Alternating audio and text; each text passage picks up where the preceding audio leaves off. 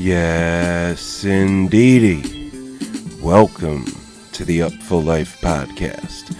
I'm your host, B. Getz, and this is episode number 11, coming at you live and direct from Oakland, California, giving thanks for all tuning in.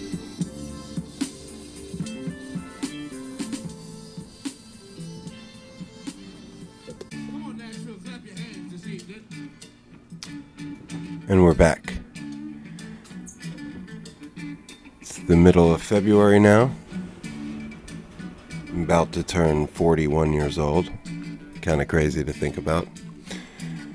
And we've got episode 11 coming at you. Really stoked about lots of the feedback and interactions I've been having with regards to the podcast. And shout out to the amazing Jeffrey Dupuis, who's just engrossing and fascinating and heart-filling interview last episode. Really touched a lot of folks out there in different avenues of the music scene and the recovery scene and just the culture. So little by little, we're growing this podcast. We're almost at 1,400 downloads now, which is pretty cool. And I want to say thanks to everybody out there for checking in and listening and sending me words of encouragement. It's been an amazing ride thus far, and we've only just begun. So yeah, I want to take a moment and just briefly thank the Spirit of Swanee Music Park, who we often thank here. Just today released a small festival announcement, kind of a throwback to the ethos and vibe of our beloved Bear Creek, which took place there for 8 years. This is called Swanee Rising. I think the intention and the sort of subtle idea behind it all is that they're bringing it back to the old school roots of like a Bear Creek Funk Fest, including the music of the likes of Bear Creek veterans like LOTUS, who are playing 2 sets. You're hearing their Nashville show in the background right now from January 25th. But LOTUS, this is a big LOTUS house, big LOTUS pod. And we're stoked to go back to Swanee with LOTUS. Also, New Master Sounds are playing twice. Ghost Note also playing twice. Bear Creek alumnus Dumpster Funk. Mo will be there. O'Teal and Friends. And others who to be announced. But that's April 4, 5, 6 at the Spirit of Swanee Music Park. There's been a lot of chatter about Swanee and Halloween and the cancellation of Wani, or discontinuing of Wani, I should say. So it'll be good to just get all the homies back together and let us on that amphitheater stage, which is their throne, and just get the vibes right. We're looking forward to the future of all the festivals there. Purple Hatters Ball, Halloween, and hopefully one day they will bring back our beloved Bear Creek. But for now, just want to say thank you for the Swanee Rising Festival at Spirit of Swanee Music Park, April 4, 5, and 6. Check them out online. Check us out at the LOTUS Fan Club on Facebook. You can always hit up the Up Full Life podcast by hitting me up direct at b.getz@upfulllife.com. Been getting some cool correspondence from folks there. Random folks from my past, people I went to middle school and high school with and college, and all the way up through people that I've worked with in the furniture industry through the years. cats that, of course, I know through the music scene. And yeah, I just want to shout out some of my the homies out there listening. My man Micah, who I worked with in the hills up here in the ganja farms in Northern California. So shout out Micah. Shout out to Peter out there in Scotland. Shout out to my man Jimmy in the SRQ, who is going to make the trek down to Swanee, it sounds like. He's a crucial listener to the Up for Life podcast, so just want to shout him out. Always shout out Mike Kerr, Matt Beck. I could go on, but those are some of the regulars that always seem to check in no matter who the guest I have on the show is. And also shout out my boy J.A. People were really into our last powwow that we had about the Stones and Jazz Fest and so forth. So yeah, really empowered and emboldened to do some more cool shit with the Up for Life podcast. Now we're out to episode 11, and I've got Jeff FRANCA, otherwise known as Congo Sanchez, the drummer of Thievery Corporation. He also fronts the Congo Sanchez Project. He's an all-star drummer in a number of groups out of Denver in that burgeoning music scene that we always talk about. But he's a DC guy. He's a 18th Street Lounge guy. He's a Funk Arc guy. He's a CI guy. He is a Thievery Corp to the core. So we get into all of that. We get deep into jazz drumming and the essence, late 50s, the icons, and how those guys really formed his style and approach and thinking. And we touch on some jam band stuff and some Biscuit stuff, some Fish stuff, but really stay hard in the jazz and the bop, hard bop, and organ trio jazz, all kinds of really classic traditional stuff. And we also get deep on the personal tip. Jeff and I are brought together due to death of our mutual friend Ryan DeWitt, who was many things to many people, but one of Haddonfield, New Jersey's finest. He's a manager for a number of skate teams, most famously the Element skate team. He was always up in all that shit you saw on like Jackass and CKY before that shit even became national, But that's not why, we mention him just because he was a great soul and was a quality human. And he passed away while I was incarcerated. And I talk about that a little bit with Jeff, and we talk about Ryan a little bit, and we talk about Jeff's late brother Nicholas FRANCA, who passed away at a young age, and how Jeff spent the end of Nicholas's life with him, and how that brought him from college to New York City, and how he would spend his days at his brother's bedside and his nights chasing the iconic New York drummers of the day and today, like a friend of the show, Adam Deitch, among others. We talk about John Zorn and the New York downtown jazz scene, and then finally get into Thievery and his long and winding road and path to being the drummer of Thievery Corporation, how that closely and spiritually intertwined with the end of his brother's life and their Virgo Sagittarius bond,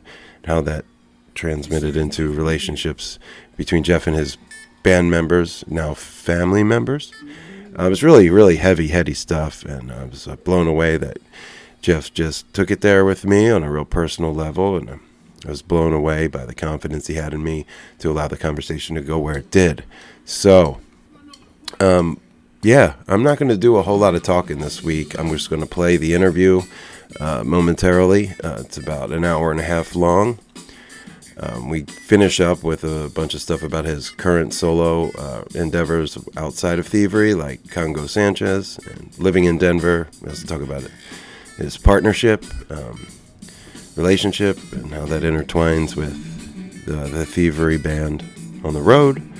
There's just a lot to unpack with Jeff, so we're going to get to it. I'm going to play a little Thievery first, and then we'll hear from Jeff, and then after that, I'm going to play a second shorter interview and then the Vibe Junkie Jam of the Week. So Jeff FRANCA, aka Congo Sanchez of Thievery Corporation, recorded here in San Francisco on New Year's Eve day. This is the Up for Life podcast.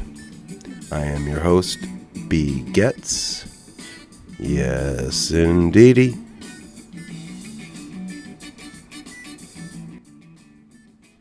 I can see that your sex, it is unstoppable, but you can't let it go, and my pain starts to grow. So now I question why we take our time and move so slow, 'cause I can't afford to open that door. We might have to be friends. We might have to be friends, but then we'll never know. We might have to be friends. We might have to be friends, but then we'll never know. Yeah, could I be bugging, thinking something was popping when it wasn't? I can't get mad at you, shorty. You want that good loving, concrete, super raw passion from the captain you can lean on. Jewel in the sun, getting your gleam on. But see, mama, I be gone. Jet set and microphone wrecking east to west and basically getting my beast on. See, unattended, I'm not the things you want, I don't got. Well, that's a lie. I keep her under lock and key. I saw a breaker post the face of it. I'd rather not see. I repeat, not at all, 'cause my back on the wall. Because I'm scared to fall in love again. Feelings change like the seasons and wind. They say you'll make it if you take it, but my heart you'll probably break it, 'cause I never seem to come out with the wind. So if it's fine with you, then it's fine with me. We started something we couldn't finish. I think we should. And we're here live. This is the Up for Life podcast. I'm your host, B. Getz, and I am talking to you from downtown San Francisco, just off the bay, in a lovely spot by the Stanford Court. My guest this afternoon is Jeff FRANCA. He's a drummer of Thievery Corporation and the man behind Natural Selecta, Congo Sanchez. So thanks for making some time for us. My pleasure, brother. My pleasure. Yeah, man, it's a long time in the making, and I've been looking forward to this. We've been trying to coordinate for a second here, and it's New Year's Eve, so you got a show tonight with Thievery at the Masonic, which we're all looking forward to. Have you done a New Year's show with Thievery before? It's not every year. Well, actually, I think it has been every year, but it's kind of been more of a one-off thing in the past. Like, I think we did like the Vale Hockey Rink one year with DJ Logic and some other band, and last year we had the Anthem, and was a big opening of the Anthem last year, which I think first year out they got the Polestar most tickets sold for an indoor venue, which is just Seth at his finest over there. But we're usually busy during New Year's, and this time 2 nights in San Francisco, so can't beat it. Right on. Yeah, you mentioned the Anthem. I've been hearing that name of that venue pop up in like every circle of scene or whatever. What can you tell us about it? It's a new venue in DC. It's like super. Yeah, so super hot DC is basically run. There's obviously the Live Nation presence there, which is everywhere, Fillmore's and this and that. But our grassroots hometown promotion team or whatever is IMP, and they own Merriweather, 930 Club, Lincoln Theater. Seth Hurwitz, who was involved basically from a very early time with Thievery as a mentor to our manager. They worked together back in the day, Starscape, all the Baltimore stuff. Anything basically that happened independently in the DC, Maryland, Virginia area was either IMP or something corporate like Live Nation. So Anthem is the new IMP venue, and they just put a 6,000 person room in Southwest DC, and this new really hip / gentrified area of DC, and it's kind of an oxymoron, but regardless, I knew what you meant. Seth is continuing his prowess of live music in that area, and it's huge congrats to him with the history that we have with them and how much they've believed in Thievery and our surrounding projects, you know, it's really good to see him have another great place. Right on. Yeah, man.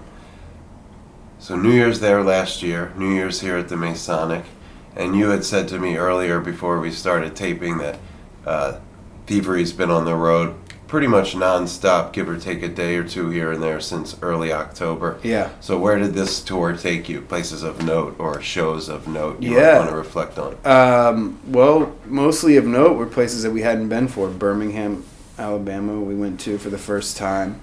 Where else did we go for the first time on this tour? Grand Rapids, Michigan. Maybe they had been there in the past before I was in the band, but yeah, we're doing this longer fall run, which for me is great because, you know, once you start touring, the time that happens between when you start and when you stop doesn't really happen. It's just like good times, travel, you know, and then you get into 3 months later, it's New Year's already, and you're like, oh well, let's turn the sheets over and start another year, you know? Right. It's just good to be busy. Yeah, it's a good problem to have, I suppose. But Yeah, definitely. it makes for it's hard on the body and the health, and hard on relationships, I imagine. Yeah. Well, my most important relationship is the one I have with my significant other, who happens to be my tour manager. So, so we have, you know, it's an obvious double-edged sword. We can cut through the good times, and then, you know, honestly, it's not really the mixing of the two that is hard. It's just, as a tour manager, she's really busy, and I have, like, you know, more time to kind of fuck around during the day and, right, you know, go mess with her and flirt and shit like that. And, you know, she's just got a lot of stuff to do, so I just take my time, you know. Right on. Let her do her thing. It's a nice practice in a relationship to see your partner in their environment, you know.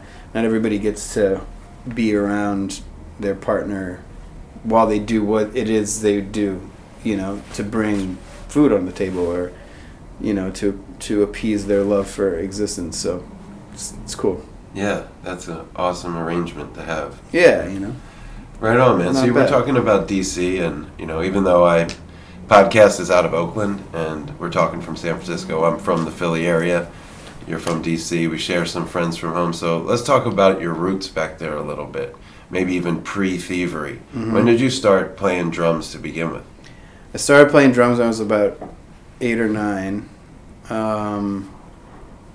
Before then, I had this set of like Mickey Mouse boxes that kind of fit all into each other like a Russian doll, and I would wrap them around me and play them with my Tinker Toys when I was a kid. You remember Tinker Toys? Sure. Yeah. So that was pretty much my first like melodic set of things you hit was a Mickey Mouse boxes. And I started guitar when I was 6. I had like a guitar recital when I was 6 I think I played like Yesterday by the Beatles and Runaway Train by Collective Soul.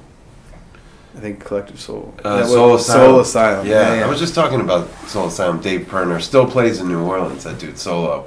Oh, yeah. Random obscure, like DBA on the off day at Jazz Fest. So Soul Asylum, what was their other... It was Runaway Train, yeah, and there was one more. They had another, like, I think 3 big songs on that album, but it escapes me right now. Yeah, it was like 90s spiritual grunge. Yeah, he was like a dready sort of grunge guy. Probably very much psychedelic back end to that. Well, he took whatever monies he made from that and decamped to New Orleans for a long time and just kind of played the clubs. I don't know what Dave Perner's up to right now. Maybe he'll hear this and check in, but... Yeah, let's do a band. Right on. So what were you were saying those were some of the stuff you started playing on early, but what was some of the music that like first like reached you on a real deep or spiritual or profound level, even at 8, 9, 10, 11 years old? At that age, it was a lot of, you know, I grew up with Floyd on vinyl. I had Umaguma on vinyl.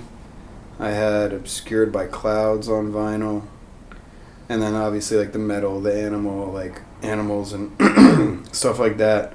But as far as like parental, like, transfer of musical existence, Floyd was big from my dad's side, and then like Joni Mitchell would be like the one from my mom.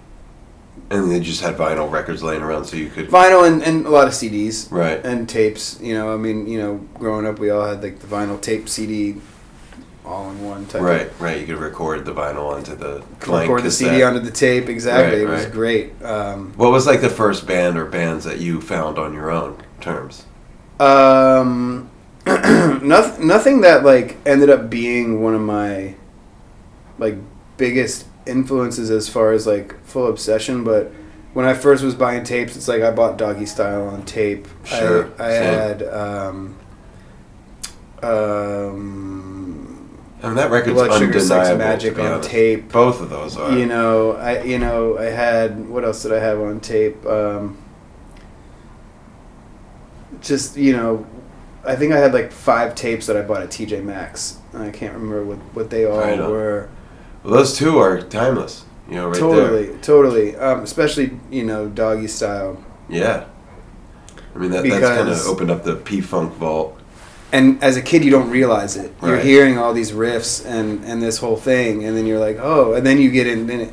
For me, it's kind of been like a retrospective kind of musical existence where, like, for example, like we were talking about right before, you're asking about, jam bands and whatnot. It's like improvisation. It's like, well, when I stopped getting really more interested in jam bands, was when I became more interested in jazz. Because I was like, oh, okay, so like this one part of what I like about this music is mainly the improv part. Like, the lyrics sometimes were not super profound, or the vocals weren't that great, like some of our favorite jam bands, like they pride themselves on, well, the rawness is the essence, you know. But then I was like, but what I really love is the musical communication of like this idea, and it kind of goes off into it and then comes back, and like there's some benchmarks along the way that check in where we all here. And so like, by the time I was 18, 19, 20, all that had turned into an obsession of jazz. And specifically like traditional jazz or Coltrane, continuing the retrospective move. It was like I bought, Miles in the Sky and Bitches Brew in a Silent Way. All the stuff that, and I was big into organ jazz, Jimmy Smith, and anything that was not the jazz that I knew. Right. Growing up, which was the Max Roach, the Philly Joe, Brubeck. Obviously Brubeck, because if you grow up in, the public schools and, pretty much, somewhat diverse, but, white kids learning jazz. Right. It's like, they're going to teach you Take 5 they're going to teach, it's like something about learning, from people that look like you, to start out, is a teaching style. But regardless, you always learn Take 5, but 1959 was the year that album came out, Time Out. Same year Shape of Jazz to Come came out. Same year Kind of Blue came out. Right. It was basically like the 91 of jazz. There was a Bill Evans record that year too. The pianist, that was a pretty big record. Doesn't matter, but that's when I think 59. The Bill Evans record in 59. Bill Evans was on Kind of Blue. Right on. So I'm trying to think of what the trio record would have been. I'm not sure if he had a trio in 59 yet. I can't remember. But like in 91, on the same day, Nevermind, Blood Sugar Sex Magic, and Low End Theory came out like September 22nd, all on the same day in 1991. Such cultural touchstones. And like 59 was like the same. It was like you had Ornette Coleman, Miles Davis, Brubeck, all these albums. Out to Lunch, Eric Dolphy, I think, came out too that year. That's that early? I wouldn't have thought so. Yeah. So you're talking about just like poof. So you kind of dove into the jazz world with the same fervor that you would have had for jam bands and stuff like that when you were younger, but now it was retroactive and such a deeper well, It's funny because I similarly, like, it was like through hip-hop that I got into like funky jazz, like you're talking about organ jazz, the Reuben Wilson, organ jazz, Grant Green, exactly, and then Schofield. also, even Schofield. I knew about Scofield a little bit from the Miles stuff, just the name on the album jacket and stuff. But it took the Medeski album, A Go-Go, that they did with Scove to land Sko in my lap, and then I kind of worked retroactively and got into some of his earlier stuff, and then he started working with Deitch, and then it was like, okay. Yeah. But for me, it was like the funky jazz, and I found that almost as much through hip-hop as I did through like the Grey Boys, because like they're playing in 97, 98, I'm 19 years old in Burlington, Vermont, and they're like, yeah, this is a Reuben Wilson tune. This is a Grant Green tune. You know, this is early internet, so I'm like logging on dial-up. Kazaa, like just typing in Grant Green to AOL. Kazaa was huge. I used to burn. Yeah. Anyway, I feel you on that process, and I didn't know you were that learned of a jazz head, where you can just reel off the records that came out in what years and who played on what. I mean, I got to that point where we all experience this, and whatever scene, you're in, and, where you go through times where, like, you're obsessed with something, and then, like, a week later you're kind of turning your nose up at it because, like, you've found some sort of deeper, like, oh, well, the reason, you want to tell your friends, you don't realize why you like this. You like this because of this is what they were listening to, right. And, like, you get on that, like, tip. And, like, obviously, as we all get older, we all know certain things. Nobody knows everything. Right. Some cats know a lot, but, like, for me, it was always having a need for, like, psychedelic, a trippy part of a song. Funk, to me, is trippy because of the groove. Just like straight up groovy shit is like just induces some sort of like response in me. So to get back to that ride cymbal based left hand comping jazz took me a while to go through and realize, oh well, 10 years before this record Tony Williams was playing on 7 Steps to Heaven, and this was right before Miles got the second quintet together where Tony was the drummer, but like Victor Feldman was still involved in that record. And, I think Herbie only played on half that record. It was just right before that whole, Miles Coltrane, or Miles Shorter and Ron Carter, Herbie and Tony quintet. And that record is like some of the most straight ahead you can hear Tony playing, as a young 18, 19-year-old kid. And then you have ESP and Nefertiti and all these records that come out, and you're just like, wow, like he has just totally changed the game of drumming. But then you listen to Lifetime, and it's just like straight ahead, like arena rock jazz, right. That like 20,000 Japanese people, VSOP quintet, and all that stuff. Right. I used to have that on cassette. That dude, VSOP that shit is incredible. Yeah. Live in Japan. Yeah. Yeah, and it's nuts. And he's got like 8 toms, and and it's like. Yeah. So, like, being a drummer, you're like, the idiot in me is like, this is cool because of this. And then you're like, all right, well, where did this come from? And then you start taking a bigger look at it, and you're like, wow, like, this solo on 7 Steps to Heaven is one of the most melodic things I've ever heard, just right off the bat, one chorus of drums, Right. Just, just one, Do you hear that the first time, or do you need all that context to understand it to then hear it in that melodic sense? The older I get, the more context I've, the less I need to like convince myself of shit. Right. I just know more now what I'm into, or I can hear something and be like, I get that. But when I was younger, I guess like any young person, especially because my parents, as hip as they are, like they're cool because they have open mind and they had a cool record collection, but they're not like hipping me to bands like Roxy Music and like getting me into like weirder stuff that I got into later through my friends, right. Who like were mad heady, or like maybe their dad was like a little more into weirder music and or more of the post art punk shit or whatever it would be. I was, whatever I had at my fingertips I knew very well, but it wasn't like the headiest collection ever. Right. It was just like, whatever was on your radar.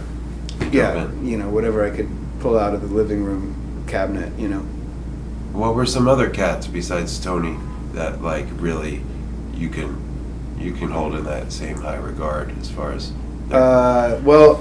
Tony Williams took like the role of the drums and really you know how it is when your favorite band all improvises together and nobody's soloing? Sure. So Tony, to me, was kind of the first drummer that could be soloing while accompanying and not sound like he's soloing. You know, when the group coalesces like that, where it's like everybody's soloing right now, but nobody's soloing. They're improvising together. So like that to me, he's like kind of the first cat that like took the drums out to that level, right? You know, because before that, like, I mean, even like The Shape of Jazz to Come, which is in '59, Billy Higgins is on that record and he's grooving along, but he ain't doing anything crazy because it's like, yo, look, if you're gonna present free jazz and you just present like some crazy Albert Eiler shit right off the bat, you might not get a second call back for like that gig. You know what I mean? But if you present free jazz in a way where you're like, it doesn't sound different, but do you mean they're making it up? Or like there's like just one theme and then a theme later and there's freedom in between, or like all this stuff, you know? So completely different approach, especially because Out to Lunch, that Tony Williams is on, '59, is a way more angular approach to the drumming, you know, more melodic and more of like an independent role versus just like the bed, right? You know, so Billy Higgins, Tony Williams, Philly Joe going back. I mean, the Coltrane quintet, right? I transcribed Salt Peanuts like for a chorus and a half one time, and I couldn't finish. Like, I was like, this is just too much, you know? But, like, Philly's playing... And that's early, right? Yeah, that's 50, 58, 57. That's in, like, all the steam in, relaxing, you know. I forget which one that's on. Bye Bye Blackbird era. It's Red Garland, Percy Heath, Philly Joe Jones, John Coltrane, and Miles Davis, you know. And it's Coltrane before his big, like, mental, you know, expansion. Revelation. Yeah. And you're here, like, it's just like anything, like, you know, when you hear your favorite moment of a song and then all of a sudden that moment becomes a whole new song in itself, like, that's like what happened in that time. It was like, oh wow, they did this pedal tone on like the bridge and then built up this tension and then smacked not even the one on coming back, smacked the two.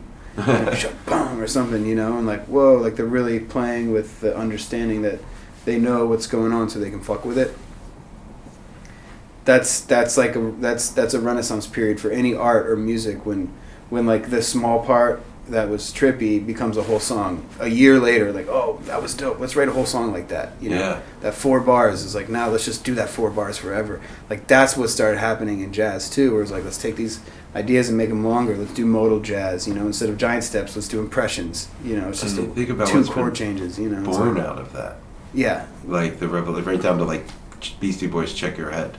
You know? Reggae. I mean, reggae. Yeah. I mean, it's just like just the idea of like, let's get those 4 bars and run with it. Exactly. Make that Sampling. the song. Yeah. You know? Instead of going all over the place harmonically and all this, it's like just build the groove. That's awesome. You really articulated that well too. So Tony, Billy Higgins, Philly Joe Jones. At what point in time do you get out of Elvin Jones, right? Max, yeah. I mean, but Max, when you grow up, Max is so... He's not accessible in a way that is like, you know, you think you can play Max, and then you sit down and try to play it, and you're like, oh, this is a little more intricate than I thought. Same thing with Jimmy Cobb on Kind of Blue. Kind of Blue was like the first comping that I ever had to really transcribe. And that literally the quarter note triplet polyrhythm over the ride cymbal is something that you hear and you take for granted. And then you sit down and you try to do it and you're like, oh, I actually have to fucking create a new pathway in my brain for this, you know, unless you've already done it. right? You got to open that door, you know. New concept. Yeah, and it sounds easy, but it's not, you know. It's just like reggae, where it's like, oh, it's slow and simple. It's like, actually, no, it's a very complex groove. Right. You know? Just because it's repetitive doesn't mean it's simple. that it's easy, right. yeah, or simple, yeah, totally. So yeah, moving just beyond the jazz spectrum, so that's obviously the foundation of your love of improvisational music, and probably That's part of it, yeah. When did you kind of, or I should say, what was next? Did the jazz come? Did this level of jazz appreciation come when you were double majoring in college in music, or was it before that, or was it after that? I'd say my appreciation for jazz was there, but not quite realized. I also grew up listening to Buddy Rich a lot, and his big band. His, Something your parents put you on to? No, it was all... Literally, my parents put me on to, like, you know, Floyd, classic rock. And they always, you know, everything in between. I mean, obviously the Beatles, you know, we had all the Beatles records. But, like, my dad used to like to listen to classical music, and I actually grew up in orchestras. A big org dork, as well as being a drummer, but it was just like another way to get out of math class and into something that I was actually into, you know. Right. But yeah, I mean, you asked what was next, right? Well, I was just trying to figure out how did you get into, you know, whether it was Fish or the jam community, and eventually, you know, reggae music. What came first? Was it the jam culture, or was it the, you know, island culture musically? No, I'd say it was the fact that, like, being with my friends and listening to music with them was cool, and some of them, like, knew more bands than I knew, especially bands that not many people knew. Like, they were more good with the internet, where they were finding these blogs where, oh, you know, check out this band or check out this band. Like I said, you know, my parents had very kind of mainstream influences.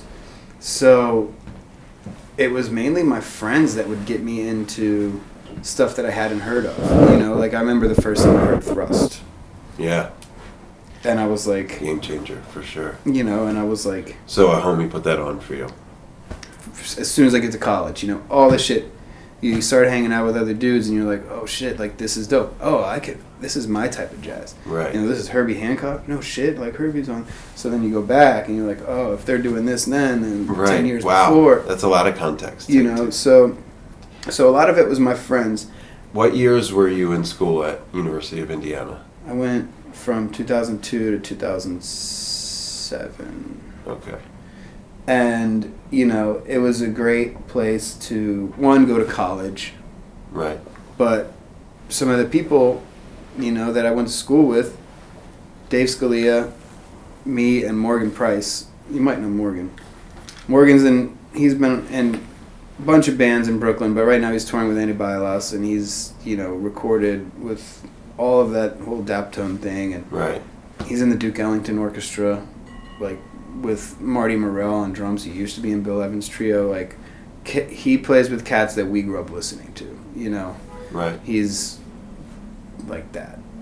And him, and then Dave, our other roommate, is Elle King, you know her? 1, 2, 3, 4, right. Big pop gig, you know. And I'm doing this, and it's just kind of like, you don't realize, like, we all taught each other at the same time as much as we were learning in school, you know. Like, the double major was cool because it was, like, a forced thing that you had to, like, do certain shit. But, like, there was clearly people there that were, like, lifestyle-wise into being a lifer. Right. Versus, like, oh, I can is tell you all about this, but I don't live it. Right. You know, that's how you actually learn about shit you're into, is being in the place where people are into it. You know, like, your life just lends itself to, like, I like to get fucked up. I like to trip balls. So, like, you know, when I was young, I did it a lot. And it was like, oh, I found myself at shows and meeting this person and that person. It was all this kind of thing. And then I was just like, I think I could do that. And, like, one of the things, you know... When did that happen, that moment? I think I could pretty do that. soon after I started, like 19 or 20. Okay. Are you playing out at that point? Are you playing in little combos playing out, and stuff? Yeah, playing out, but also just knowing, like, what I've put together and what I'm capable of putting together, and being like, look, you know, at that time, it's like when the Disco Biscuits had their drum off. Right. You know, my boys were like, dude, you should fucking do this. And I'm like, I was like, you know, it didn't really occur to me to drop out of school and join the Disco Biscuits. Right. I was like 2.5 years in, and I'm like, you know, while this seems cool, you know, it just wasn't. Not that I would have won or whatever. Alan's a good friend of mine, you know. Yeah. I think it's great. Like, I think it was a cool thing they did too. But like, it wasn't something that grabbed me to be like, oh yes, this is like My calling. You got to do this. Right. And I think part of that is because at that point I was already looking back and looking at what, you know, those guys are doing in Fish and all this, and then being like, very cool, very cool, very cool. But then I was going back to like get deeper into like improv history, you know, Right. into jazz and into free jazz and into groove music that was, you know, into James Brown, and learning when it's Clyde and when it's Jabo, and, you know, like knowing all the stuff that like I wouldn't be comfortable putting myself in certain situations if I didn't know, you know. Yeah, sure. Not to mention that, you know, it's hard to come from that world of the jazz in '59 and the stuff you're talking about, and then, you know, respect to what jam bands do, but it's different. It's not on that level, if you will, and Yeah. it's hard for you, I can imagine, to just throw away 2.5 years of studies and a life and a group of friends and a routine. Yeah, on and a I also chance just like that. and I also, you know, it, But at one, that point you one, knew it you was wanted that. just a chance, and two, like it just wasn't like, it just didn't grab me, you know. It wasn't like something that I wasn't ambitious enough, or maybe it wasn't what was supposed to happen. I mean, you know, I tell stories to Brownie, you know, Brownie and Magna and I are pretty good friends now, and you know, I was telling him, like, yeah, man, when I was fucking 20, all my friends wanted me to audition for the band, you know, and he's like, you fucking should have, you know, it would have been crazy, like, we could have known each other longer, basically, is his thing. And I'm like, yeah, but it seems like everything worked out, you know. Yeah, I mean, Alan's still there. Alan's still Going there, strong. and they're doing their thing, Yeah. and like, I'm a part of a band now that I feel a deeper connection to because of the international influence of music. Let's talk about that. You get out of school in '07. You go back to DC. '08. Something like, I forget. Yeah, something like that. You go back to DC, which is where you're from and where your roots are, and you just start gigging, kind of. Yeah. So. And when did you get on, or how did it come together with Rob and Thievery? So. One of the biggest things that I might, you know, in life, you know, I believe in commitment, and I believe in things like a lot of artists bug me because I feel like they forget that, like, there's also life, you know, and like they get dark or they get this or that, and or like all they want to talk about is certain things, and I'm like, you know, like, part of the best part about being a musician is being able to choose, like, hey, I'm going to take time to go be with my family or do this or do that, right? So when I was in college, my brother got diagnosed with cancer, and I didn't quit school, although I thought about it, to go be with him because it was bad. He eventually passed away 6 years later. And I was like, look, you're going to be fine. I'm going to finish school. I'll move back home. We can spend time together. All that happened. And the reason I moved home primarily was to be with him. And he was 5 years younger than me, so he was finishing up high school. You know, it took him extra years because he was in the hospital for, you know, months on end. But that was the obvious direction of, like, in my life, what I value is bringing me here, you know. Whatever happens with music after that will be, I'm not worried about that because this is my priority right now. So part of, I feel, why I got lucky enough to be the first drummer in Thievery, which is a band based on electronic beats. You know, they had 2 percussionists, and the beats were all DJ'd.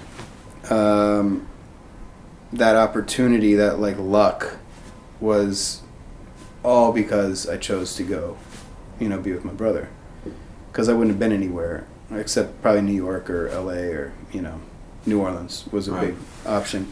But Katrina had just hit, and it was just like a mess down there. And but I had this obvious direction, and when I took that direction, I moved to D.C., and I was just thwarted with gigs, and I'm not necessarily saying, like,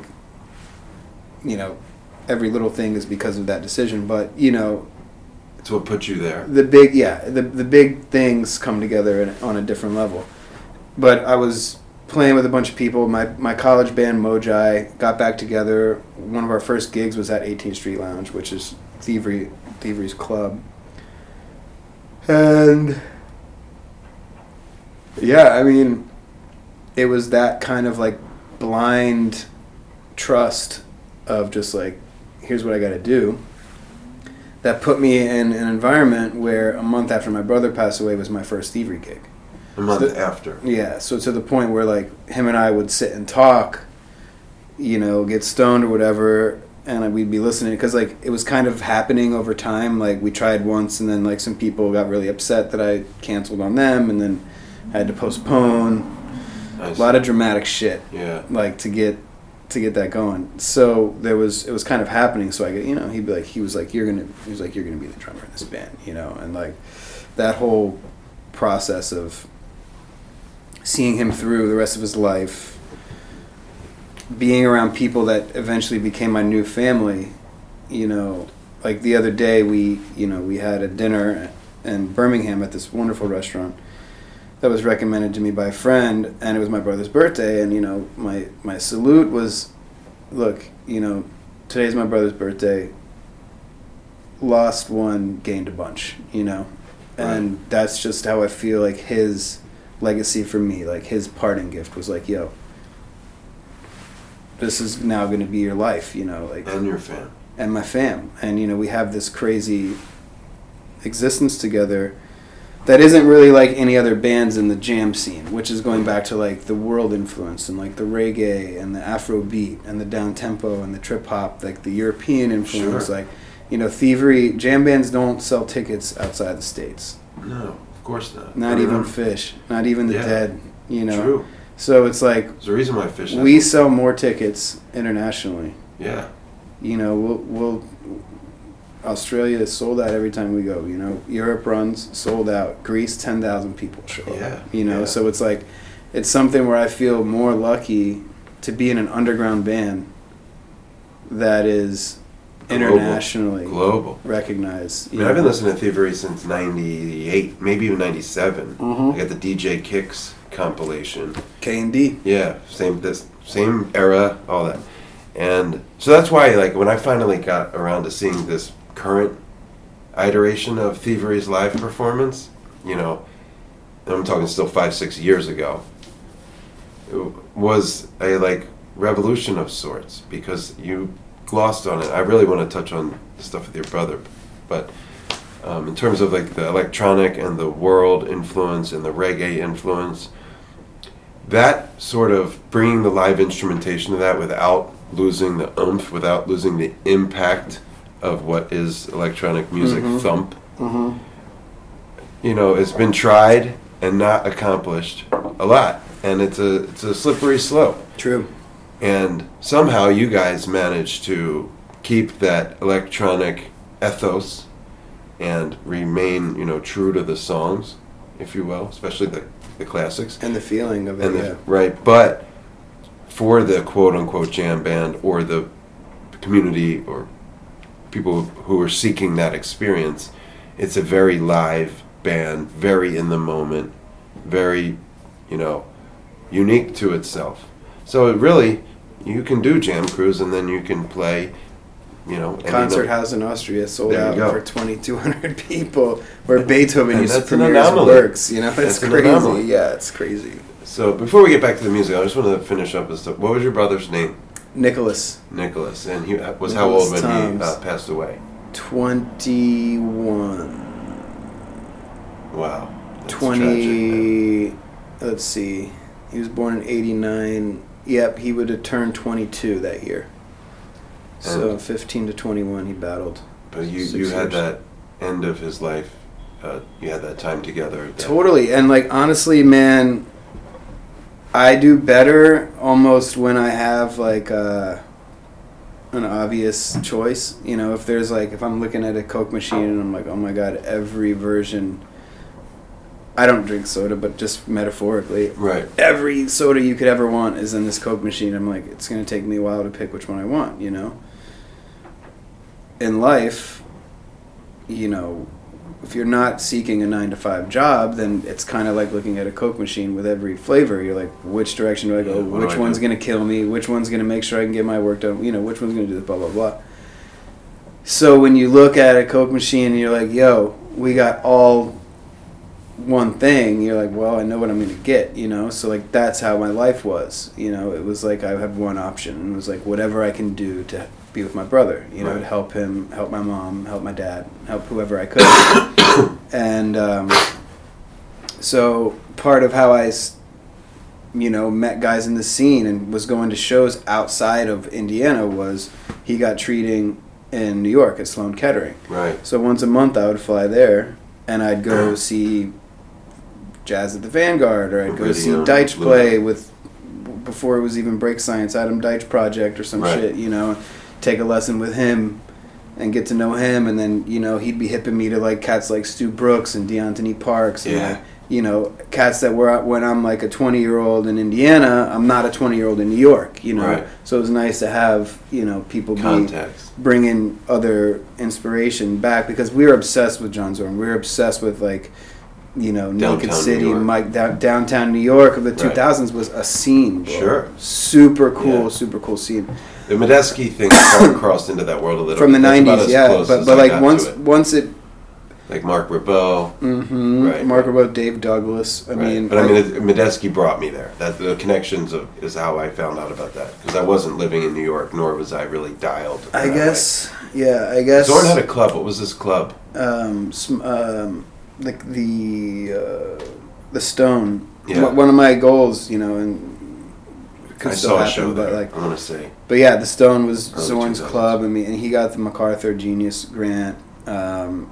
And, you know, Steve Coleman, 5 Elements, Steve Coleman got that grant recently. And 55 Bar also had a hot scene back then. 55 Bar, Smoke, you know, I mean, everything. I studied with Daniel Sedonic, who played on a Soul Live record, but he also was in Screaming Headless Torsos, played with Nick Payton. So, like, when I would go visit my brother, you know, eventually he's going to be conked out, you know, and I'm gonna go out and rage New York soak it all in till 5 a.m. and go see the cats that I'm listening to on record play for 20 people for $80, you know.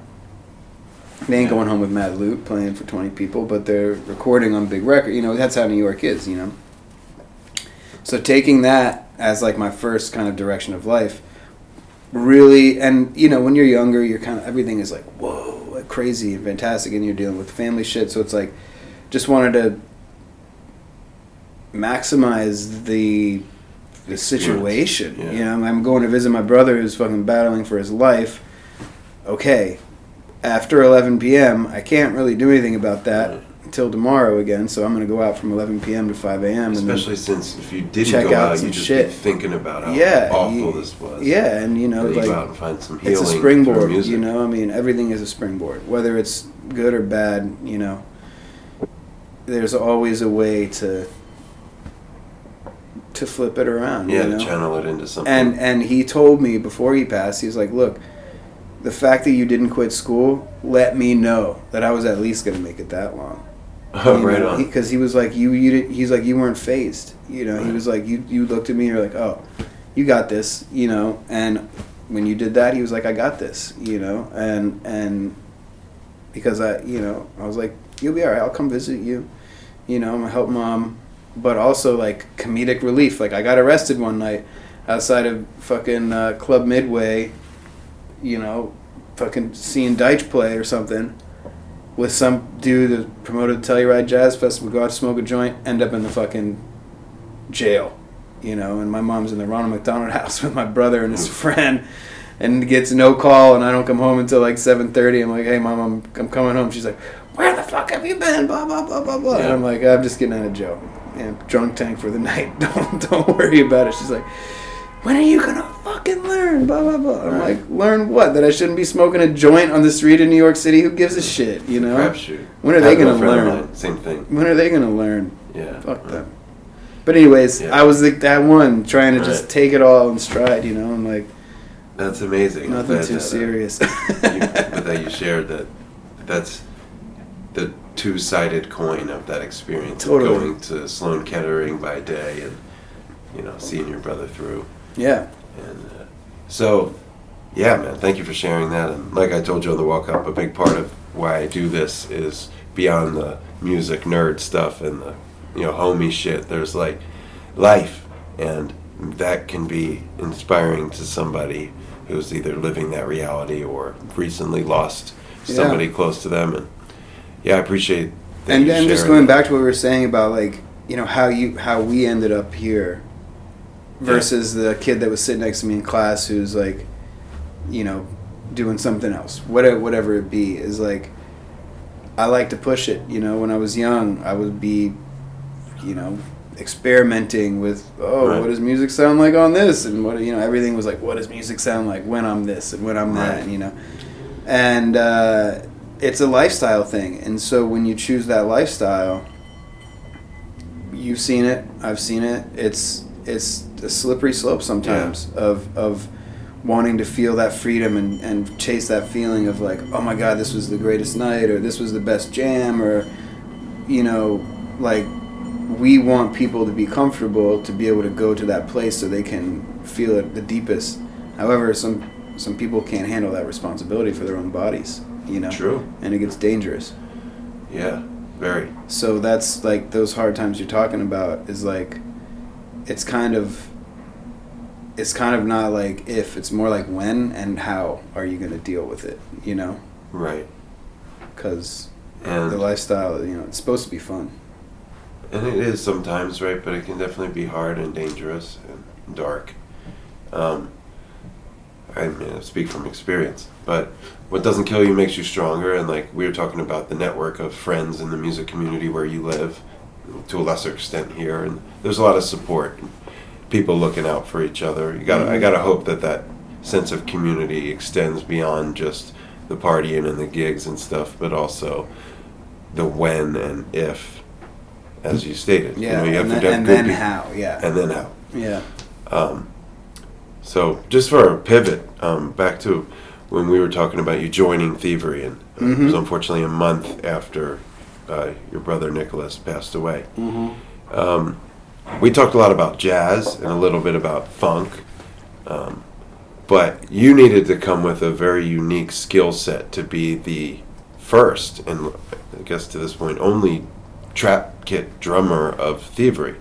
So when does electronic music come into your field as a player, and like how did you adapt what you'd learned from the Buddy Riches and Billy Higgins and stuff and match it up to these, you know, turntablism and electronic production? Yeah. I would say, you know, breaks drumming for me starts with James Brown and Zigaboo. And then from there, quickly skips to like Questlove. And like The Roots Come Alive is one of my favorite albums of all time. Yeah. And that was heavy rotation in early developmental years for me.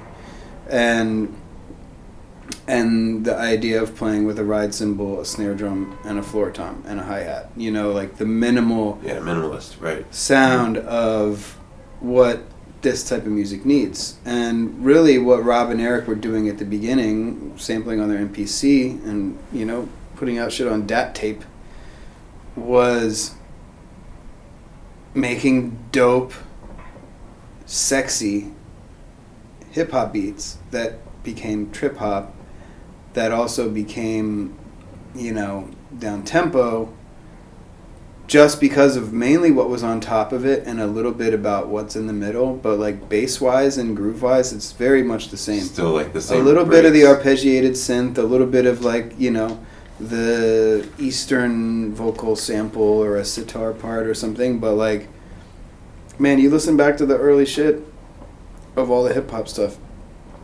All that's in there, and the slightly atonal sound of like hip hop, where it's like, oh, there's a scratched in sample here that's kind of in the relative key of this minor key, but it's also like brings in this weird, which is why jazz and hip hop are so dope, because jazz will throw in these weird extensions on chords where it's basically like two chords at once, but depending on how you voice it, give a different color. Right. And then hip hop's like, oh, well, we got a couple different samples that are kind of in the same key, and then we can relatively move them, but then there's just going to be songs that have this weird atonal darkness to them just because the groove and the bass are holding down the fundamental, but then these upper samples are creating these extensions of like harmony and shit, And so like definitely not even realizing it, how much hip hop. And I had a girlfriend back in the day who was like, I was picky about my hip hop. I wasn't like. I hope so. Well, yeah, but like garbage.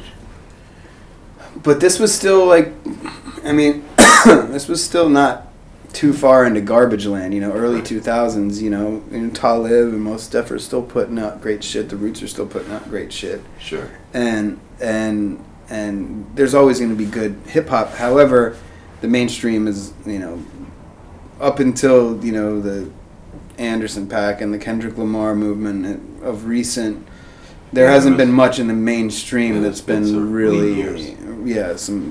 But the early 2000s was definitely for fertile time. Great, especially for that neo soul, Philadelphia, downtown New York. That's when the Roots were so important in reminding people that hip hop can be live. Yeah. Beastie Boys, so instrumental in reminding people that hip hop can be live. And hip hop, if you listen to any Roots record, you're going to hear the history of music and on the record. And those dudes loved the Beastie Boys. They loved the fucking punk aspect of a live band. First time I ever saw the Roots was on the Ill Communication tour in Philly. Do You Want More had just come out, and I only knew the Roots because I passed by. They were set up outside. I went to get a cheesesteak on South Street, Jim's, and there was a live rap band. And I just like kind of a memory of like but just like this memory of my youth. And apparently they did that regularly, and there's photographs of them. It was like a thing. But I didn't know that. There was no internet back in '94, or at least not in your home, No. So, I get that. Like the Beasties came through, and they had John Spencer Blues Explosion and the Roots open for them. So that was my introduction to the Roots. And they definitely was like and the punk hip hop thing goes back to the early 80s, because both music of the people, music of the streets, marginalized, making do with what you got. There's Bad a lot Brains, of DIY embedded, and both have been bastardized, not just hip hop. There's been some, punk has been packaged up and hung on a rack at Hot Topic. Doesn't mean there's not still dope punk happening across in Berkeley and Gilmore and all that.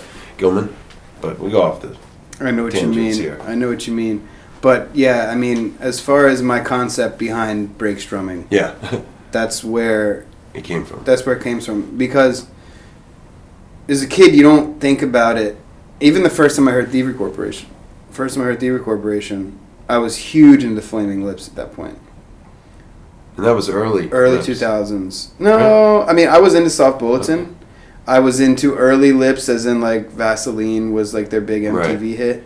I didn't get in mid 90s, late 90s. That's like mid late. Vaseline is kind of mid late.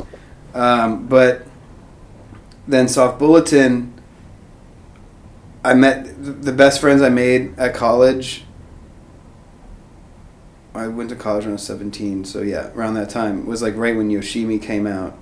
Soft Bulletin was like 2 years old, and Dave Friedman was producing all this shit. Right.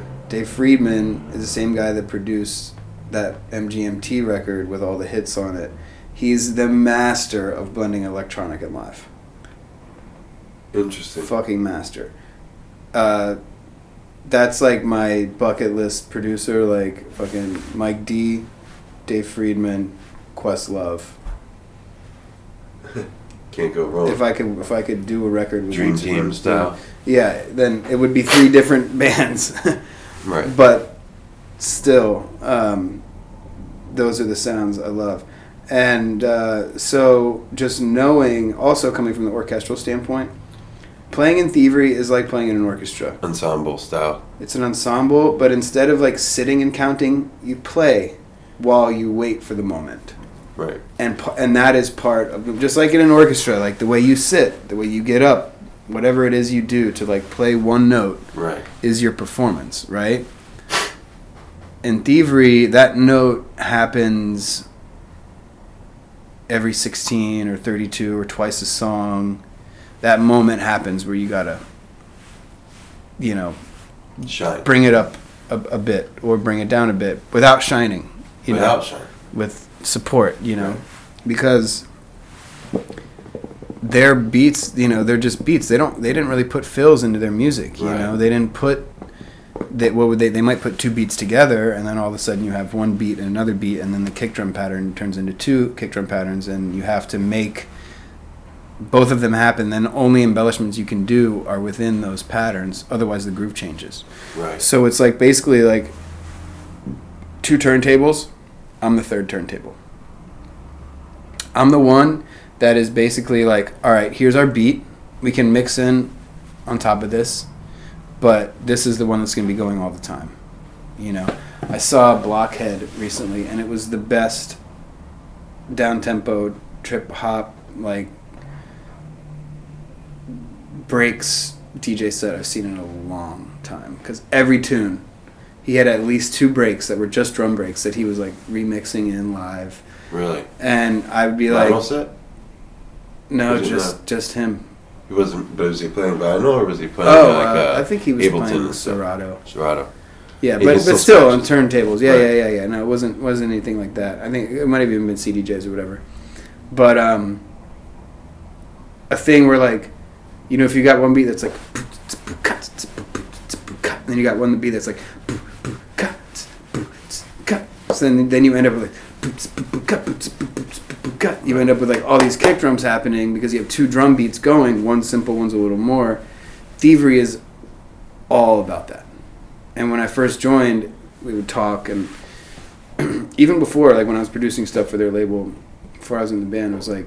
Oh, so you had a relationship with them before you actually became the drummer. You were just producing for them. So ESL Music was, doing its thing, and I was involved with bands that were starting to record other bands and record live as best they could, which we didn't have much of a live setup. We had a closet for the drum set that was right next to a glass window, which was reflecting into the hi-hat mic, just like no any attention to like how to actually record live. It was just like, oh, well, let's try it, So we ended up doing the first Funk Arc record. I don't know if you've ever heard of that band, but Yeah. That band had a great run, but I saved that record by taking the files to my house and bringing them back, because the guy who was engineering at that time tried to turn it into like a looped out Thievery Corporation record, and all the essence of what it was supposed to be was lost, and he was taking up a bunch of studio time, which was supposed to be like, hey, look, we're going to put out this record for you guys, but just come and record it and it's going out, Right. So I was like, hold on, before this gets shelved forever, let me...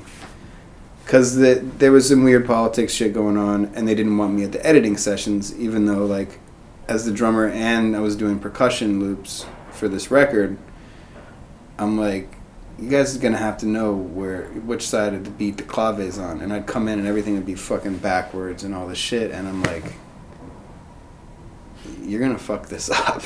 Give it to me. I'll bring it back. Brought it back to, like, what'd you do? I was like, I just literally put the songs back together that you started taking apart and put the parts where they were supposed to go. I know the music. Right. And so that was definitely a big part of what opened their eyes to working with me as a studio musician, which is eventually how I got into the band. Right on. Yeah. And hearing those conversations about, oh yeah, this is this break, and then this break, and then the third section is these two breaks put together, and the fourth section is this two breaks put together with one more break on top. And it's just like, all right, so my job is to basically be 1, 2, and 3 turntables, whether it's 1, 1 and 2, 1 and 3, 1, 2, and 3. And are you listening live to hear, like, okay, now he just pulled out the second breaks, now I'm just 1 and 3? 100%. And That's how I learned. Are you guys communicating in the moment, like in your style, or are you just following? Now the songs are stemmed out in Ableton, and we do like a whole. There's no drums from the tracks in the house; it's just me. Okay. So when you hear my beat get embellished, that's because what is happening in the track is now there's 2 beats going.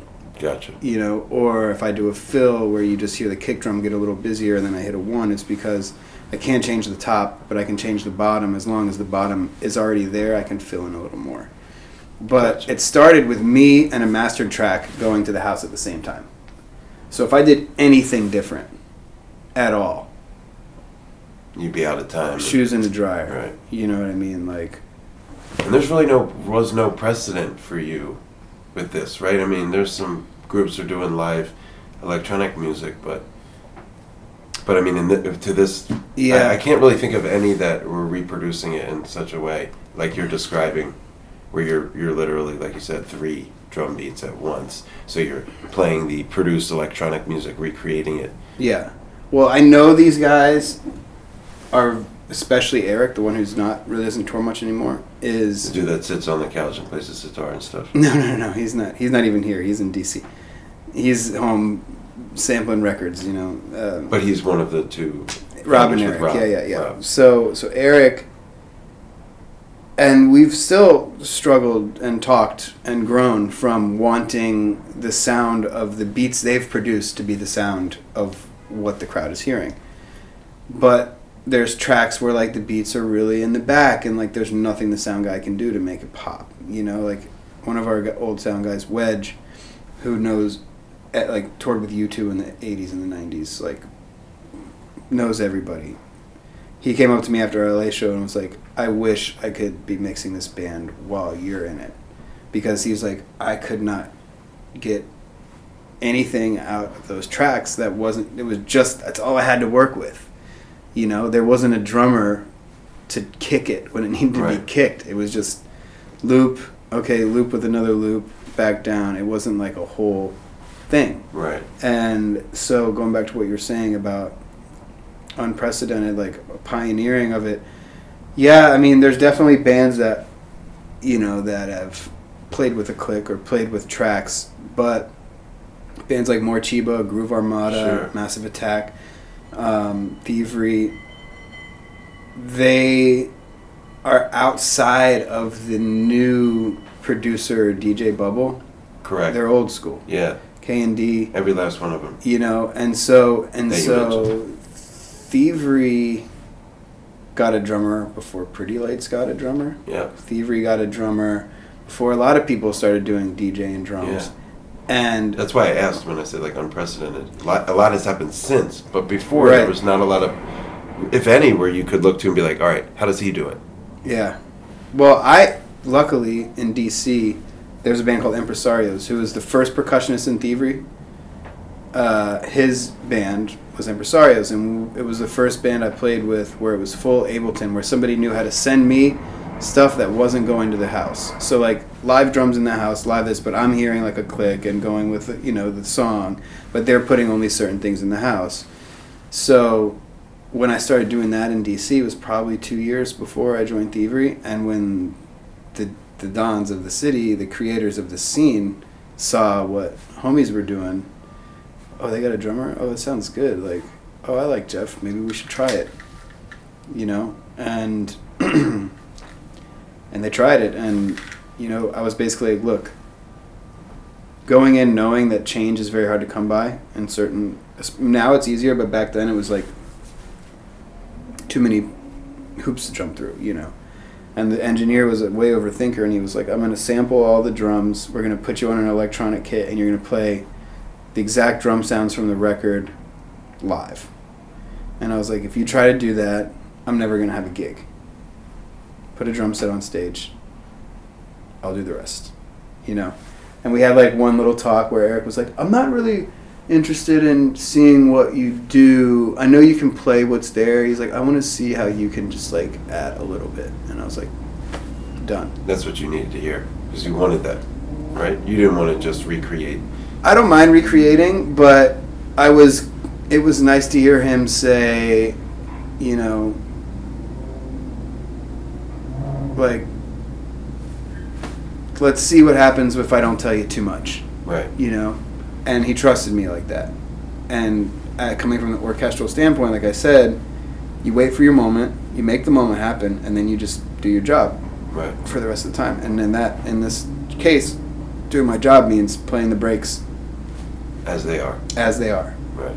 And if you which are pretty funky. They're funky, yeah. and funkier now that they're live for sure. And you can bring them up, like you said. The guy was saying, volume. You can bring them up. And you can add in betweens, but if that big wave doesn't happen of the kick and the snare, and when that whole thing is swinging, then people turn their heads. Right. You know what happened? Like I was in this hypnosis, and then something changed. Like it's got to be the whole time. So if you fill, you better be filling within the groove. You know, which is a good thing for anybody to take to the musical approach. Yeah, man. Appreciate the thorough breakdown of the approach to electronic drums in the live setting, and I think you did a lot to help people maybe have a better idea of how that works. You know, I've always been curious myself. So. Yeah, it's interesting. It's just a concept, you know. I mean, it's not a band that you're gonna necessarily wonder where it's gonna go tonight. Right. You know, it's your job to make sure that where it's supposed to go, it goes. You know. One offhand comment I wanted to just ask about, because she said your bandmate said to ask about on the pod, is the bench, when somebody is on the bench. Somebody's on the bench. Well, speaking of Lulu, yeah. So I guess because we were talking about, I think getting high during the show or something. It was actually ice for your drink. Oh, ice! Yeah. So, you know, there's a core of us that are up there the whole time. Right. Playing the whole gig. And it's bass, drums, guitar/sitar, who's one guy, percussion, and that guy sings a few songs too, and then the DJ. So there's 5 of us that are up there, like, you know, if the set list is 28 songs, we're playing 28 songs. Right. The set list is 28 songs. It probably means because we have another singer there, so they're going to do 3 songs too. It works into about 3, maybe 4 songs a night for each of the singers, some 2. Yet, the singers typically come with the most baggage, literally, because they have to change their outfit every night, and, you know, they got a big suitcase full of all the stuff, and, you know, take the time to get ready because they're in the limelight. But there's very few of the vocal parts that I personally couldn't cover. And it seems like, you know, I think when you're on the bench, you're not riding the bench, you're just sitting out until it's your song again. And we're up there playing, sweating, so like, getting in the groove, every tune, you know, running the flow and counting the tunes in and doing everything that you normally do. But like the front people of this group are a rotating cast throughout the night. Lulu, you got Lulu, Liff, Puma, Raquel, Natalia. And then Frank will come out and sing. But it's been more. You know, we've had up to 7. Yeah. You know, so it's like... They'll come... If I ever need leverage to, like, get a little something from management, I'm like, yo, I'm not just up there singing for 3 songs, you know? Like, we need to talk. Like, right. Talking about 2 straight hours of, like, my serious concentration and sweat and... Yeah, it's physical, too. And running the show and, like, making sure, you know... There's no click track, so I count in these electronic songs just off the top, you know, off my dome, because anything extra becomes something that could go wrong. Right. So I try to keep it very natural. You know, a lot of people come in when they do these gigs, even if they're not the drummer, when they're doing electric gigs with tracks or whatever, they want click track and they want all this and this. And I'm like I said, as soon as you start doing that, I won't have a gig. Right. Because then you got to hire somebody else to do that. To, you know, and it's just like, no. And then put a drum set on stage. There you go. Leave the rest up to me, you know. I'll try not to sound like shoes in a dryer. Well, I haven't heard you yet. You won't tonight. It'll be great. Well, it's been awesome to get the 411 on Thievery and your backstory. But one thing that I caught you playing in my former town in Nevada City with a group that you call Congo Sanchez. Mm-hmm. And I just wanted maybe you to take the time to let the people that are listening know, about that project and anything affiliated. I know you've got something called Natural Selecta. Mm-hmm. So how did that come to be, and what is it? And where can people hear it? Okay, so Congo Sanchez, going back to me producing stuff with Thievery. For ESL. Yeah, before I was in Thievery, I was, producing tracks for my bands, demos, and whatever in my studio where I could, just get 4 to 8 channels of audio going to Logic or whatever program I was running. Learning what a compressor is and learning how to EQ stuff and, stuff that I didn't learn before. Stuff that was like, I want to make beats. And I'm like, why don't my drums sound like the drums that I am used to hearing on records, Oh, well, there's miking technique, getting into all that stuff. So Congo Sanchez started as a collection of songs that were songs that I did for myself, where I played all the instruments, while I was producing stuff for bands that were putting out shit. So like I'd work on songs for a demo for this one band and then be like, I think I can make something a little doper, like, because everything was period piece with like funk arc, and then CI was this like kind of reggae thing. It was like all kind of codified. It wasn't like something new that was crossing many genres. You produced for CI. I produced for CI as well. Did you also play live? Yes. So did you do the Bear Creek with him? He played at the last Bear Creek. No, I was already out of the band at that time. Anyway, but that's pretty much the most natural progression into Thievery, is the fact that I got into CI, which was all the members of the band of Thievery, including 2 singers. And if I wouldn't have been able to get along with those cats, Thievery never would have happened. But that was like my fam. Right. Even before Rob and Eric, I knew those guys, and while I was going through, they knew what I was going through. Like, they were there, on a different level of, support, healing. Serious. Roots and Z, Virgo Sag, me and my brother, Virgo Sag, Hash and his brother, Virgo Sag, right. My brother's best friend and his brother, Virgo Sag, all this brotherhood, Right on. Really cool. And I haven't yet been in a band where there's not family members in the band. For a long period of time, at least. So, how does Congo Sanchez go from one-offs that you're doing on the humble while you're working on other projects to basically your main other thing besides Thievery? Well, I got an opportunity to play Electric Forest in 2012, and that was the first Congo Sanchez show. ESL Music had the Tripoli stage the first day. And I was the first act.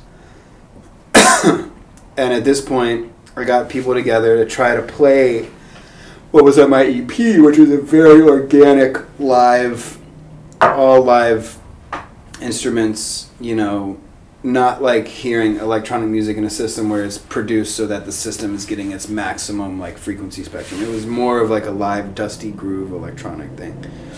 And when I had the live show, I was like, all right, I know what I want to do electronically while maintaining this vibe. And I performed none of the first EP, and I wrote all new music for Electric Forest, 30 minutes. And I performed it, and it went pretty bad. The sun was shining on my DJ controller, so I couldn't see the buttons that were lit up, light cancellation, and I, at one point had to do the whole, who knows if the kids noticed. But I'm sure they did. Could have been better. But either way, it was my first time doing a solo show where I was playing my beats, playing stand-up drums, and DJing all original shit. And then by the time we got to the third show, I had picked up 2 bandmates, 2 MCs. And from then on, that's what we've been. And it's like a hybrid, right? It's dance hall, it's hip hop, it's electronic. It's very much like Thievery, but like Thievery 20 years later. Okay. Like with the influences that happened, instead of them coming from like, oh well, you know, back. Yeah, you know, this is future dance halls. Exactly, you know, some shit that has a little more of a bass sound and this and that. But regardless, that project we've toured for very hard for the last like 4 or 5 years, and now we are working on.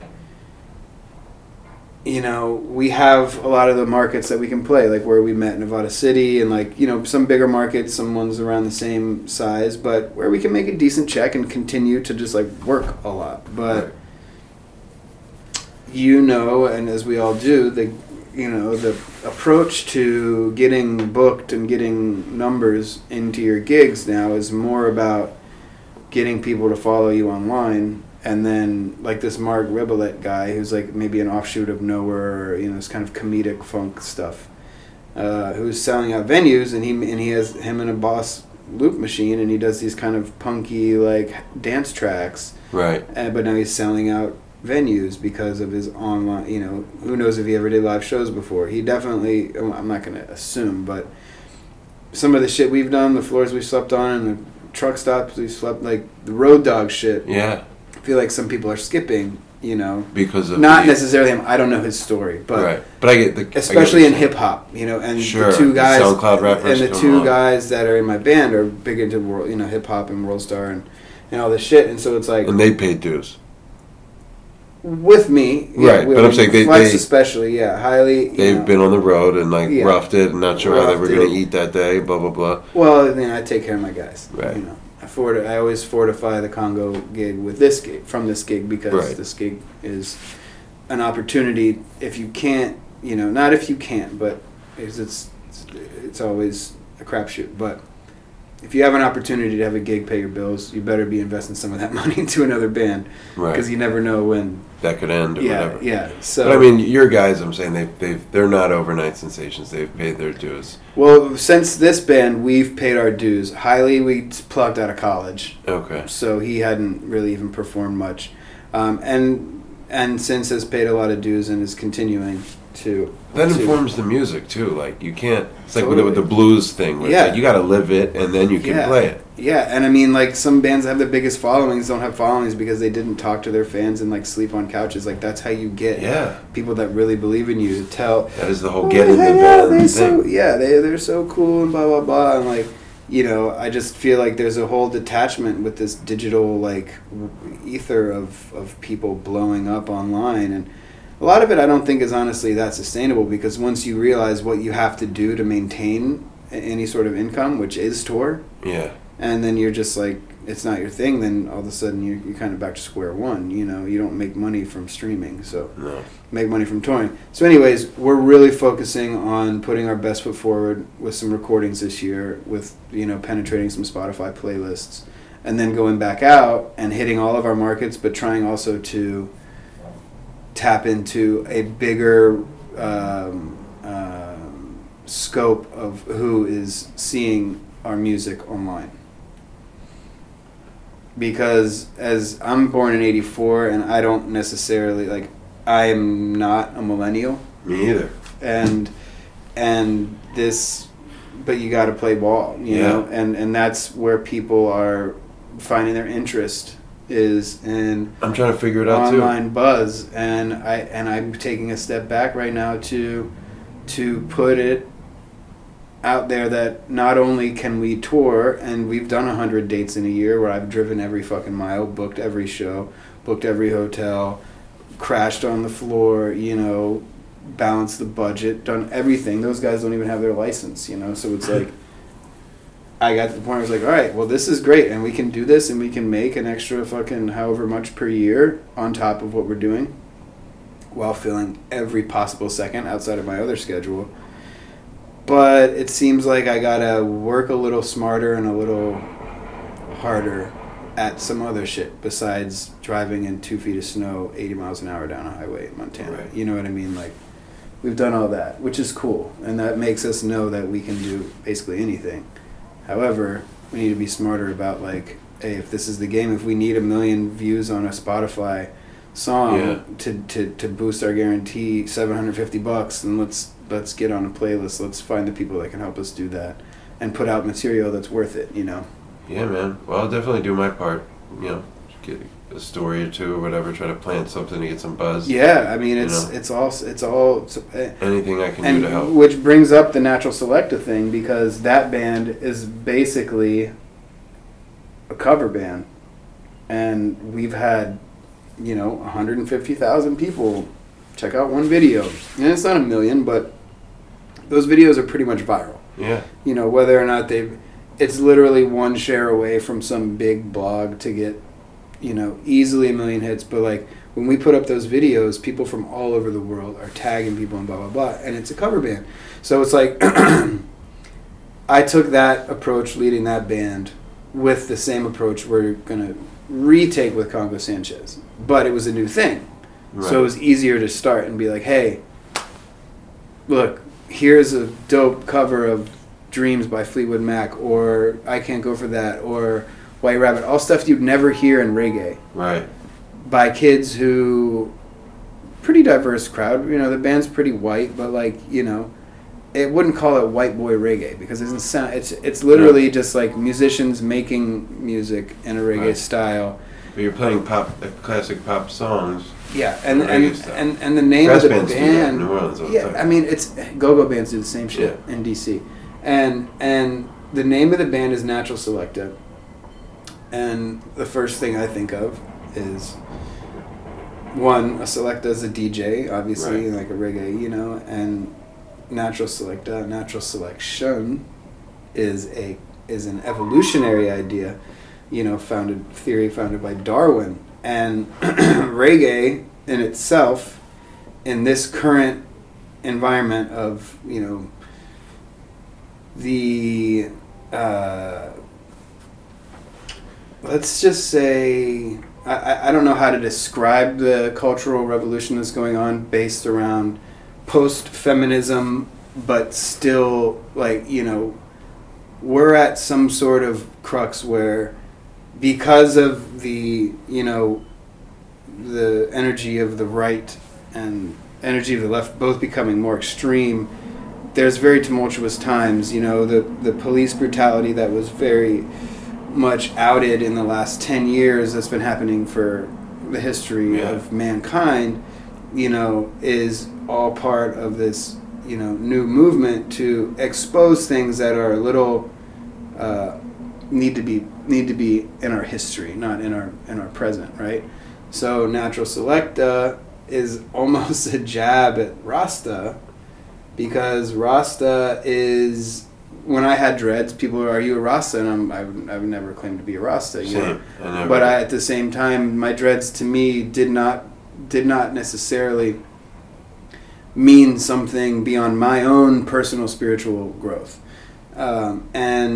And so when people would ask if I was a Rasta, I'm like, well, it is very possible that Haile Selassie is a descendant of David. I mean, he very well could be. I don't know, but he's also, while, yes, his political stature as a general, defending the Ethiopian people who have never technically been colonized, from Italy, was part of why he was deemed immortal, right. And I get all that. I'm not ignorant to it. However, it wasn't where I was coming from when my hair started locking up. So I personally believe that something was created that had the potential to evolve. You know what I mean? Like, why does it have to be one or the other? How dumb do you have to fucking be to have just a one-sided view of things? Like, so anyways, Natural Selecta is another, it's a little punky, because I'm like,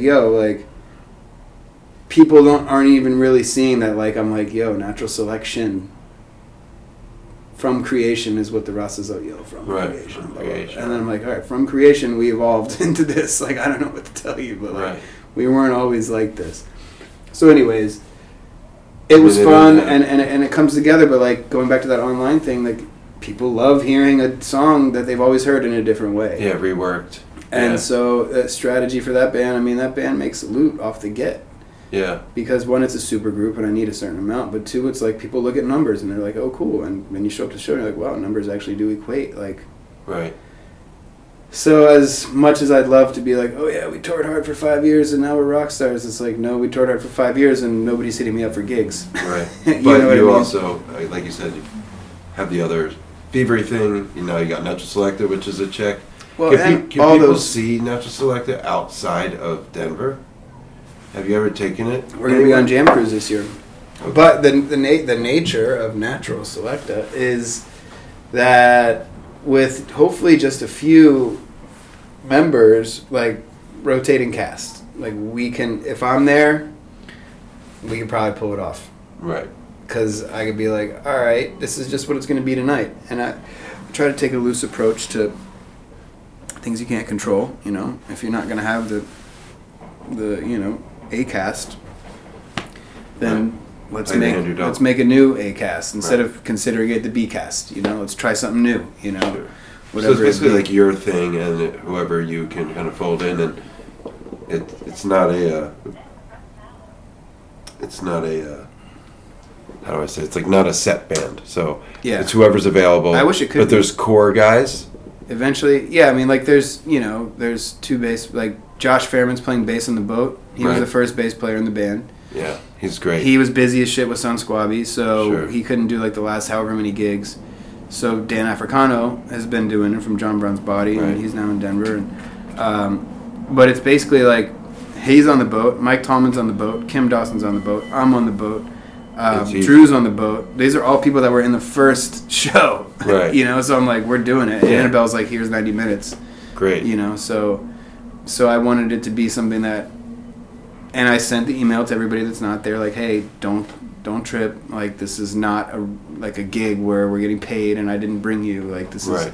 we're not getting, it's Jam Cruise. Everybody knows you don't get paid on Jam Cruise unless you're on the bill.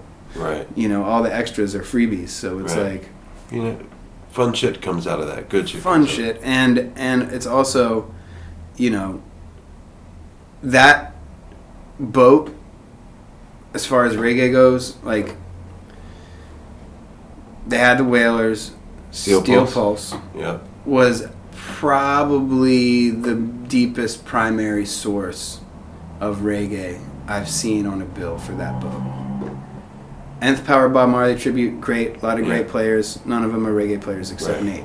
Nate's the only one that plays reggae. Right. You know, so it's cool. It's fun. You can go Yeah. sing along to your Bob Marley songs, and they get the best They had crew. Steven once, I think. Sail Away. Steven played the Sail Away once. Oh, well, Oh, that was the Whalers. No, that was the Whalers. It wasn't Steven. But It was the Whalers. Yeah, but and even so, I mean, Steel Pulse is still Steel Pulse. Oh, Steel Pulse is my favorite reggae band. They're Not named Black they Crowes. haven't changed. You know, I mean, they've and what lost. their original drummer actually passed while they were on the I know, boat. I Grizz, remember. yeah. So while it's not the deepest, most Rasta thing, it's even kind of a little punky. I feel like the cats that are, and the way we present it in a root style is something that the boat needs. Yeah, especially since you're going to be in the islands and it's ideal Yeah. elements for And it's a reggae jam, music. you know. We play it and then we jam, you know, Right. and it's open. So whatever we want to do with the energy of the room, we try to do, you know. And Yeah. it's a good one. Well, I want to wrap it up with just real quick. I understand you have been putting out or doing a lot of sessions for Color Red, Eddie Roberts' label based out of Denver area. So you were on a record with, what was it, Eddie? I could have sworn I saw there was like one song, like a single Oh, came it's out. Sophisticates. Yeah, I'm not sure what it was. So stuff I've done with Eddie. Or it was on Color Red, and you're the drummer on the song. Yeah. So there's a band called the Sophisticates, which is Eddie, me, Wally Ingram, who's a percussionist / Right. other drummer. We've Okay. both been on drums for those releases. Miles Tackett, who's Fred Tackett's kid. Miles Tackett's the Breakestra founder from LA. Yeah. Eddie introduced me to him in New Orleans. Revival. Oh yeah. And Eric McFadden and Chris Spees on keys, Yeah. and Miles was playing bass. Yeah. So that was a thing, and there's tracks that are going to be coming out, but most recently I went in and did sessions with Pete, Joe, Eddie, and this guy John Macy. I think that's what I had seen. And it ended up becoming a new Master Sound song. Okay. And you're on drums on the And song. I'm on drums, and I said, as long as Simon isn't gonna come after me, I'm down to put out a new Master Sound song. Simon's a good friend of mine, so it was a joke, but still, you never know. Yeah. So what Color Red is basically kind of just representing this incredible, what do you call it, like a renaissance of sorts that's happening in Denver. And all over, because everybody goes to Denver. So Right. when they're in town, we're trying to get people to go in and do like a 4-track EP from Color Red. And I've done everything from curating remixes to making remixes to producing sessions. I'm putting out drum breaks records that are just all percussion. Putting out my own reggae stuff, and also just working as Any if they need stuff, somebody. Yeah, well, I mean, it's kind of a group effort when you're in there, right. Producer wise, but definitely it's an open, it's an open table. Like if I have an idea, I can go in there and do it. That's awesome. And Eddie's made it that way for the inner group of us who kind of were there when the ideas were coming up. And it's not something that there are people that are working on the back end, the financing and all this stuff, but for most of us right now, it's literally that thing that's like, we got a tape machine that sounds great, we got a studio that sounds great, let's make some dope shit. Right. We'll figure out, if it pops, we'll go But do the some shit. aesthetic is dope. The rollout, the ethos, everything from the art to just the music, of course, but the cats in it, and the sort of like, you're not shoving it down people's throats. There's been a steady schedule of releases, but it's not beating you over the head. And and I don't know. I've been really impressed. I plan to do a standalone story on the label. Yeah, you should just go there. I'm going to. Well, I'll be there for Rage Rocks. I might even come out for the Stanley Hotel thing with Lettuce. But whenever it works out. But I told Eddie that I was interested in doing the story, so. And he's a really accessible guy. And I want to have him on the podcast, too, if you're listening, Eddie, If you're listening, you better have listened this far. Yeah, speaking of listening this far, I want to shout out. I owe Koretic a lot. He's done a lot for me. I love you, Eddie. Yeah, we love you, Eddie Roberts. You got to come on the podcast. And thank you for coming on the podcast. I want to shout out our mutual friends, Andy DeWitt, if you're listening. South Jersey, the Croak brothers, Matt and Garrett. Andy's brother, rest in peace. Yeah, Ryan. Shout out to Greg, the youngest DeWitt. Rest in peace, Ryan DeWitt, for sure. Rest in peace, your brother, Nick. Yeah, I mean, it's when Andrew was dealing with that, I was there with him, man, like, encouraging emotion, because sometimes you don't know how to do it, you don't know how to talk about it or let it out, and definitely had some late nights. What's crazy is that when I was incarcerated, my dad passed away. Ryan happened shortly after, and I'd heard about it through Granite. Told me on the phone, but then there was a Thrasher magazine going around our dorm. That's where the cells were, in these little dorms, and I didn't see it coming. I just opened it up, and there's a full page memoriam to Ryan and Thrasher, or half page. It rocked me to see that. So anyway, want to shout those guys out, and that's how we got on each other's radar. Straight up. We're a long way from the East Coast, South Jersey, DC, but gotta shout out the homies. So this has been an awesome talk with Jeff Franca of Thievery Corporation, Congo Sanchez, and Natural Selecta. We're looking forward to what you got coming in the future. Me too. Thank you for making some time. And tonight is New Year's Eve show, and I'm stoked to see Jeff and the crew throw it down as we ring in 2019. So I'm going to sign off and let Jeff get a little bit of rest here before his gig. And we'll see you next time on the Up for Life podcast. I'm your host, B. Getz. Thanks for tuning in. Happy New Year. Happy New Year.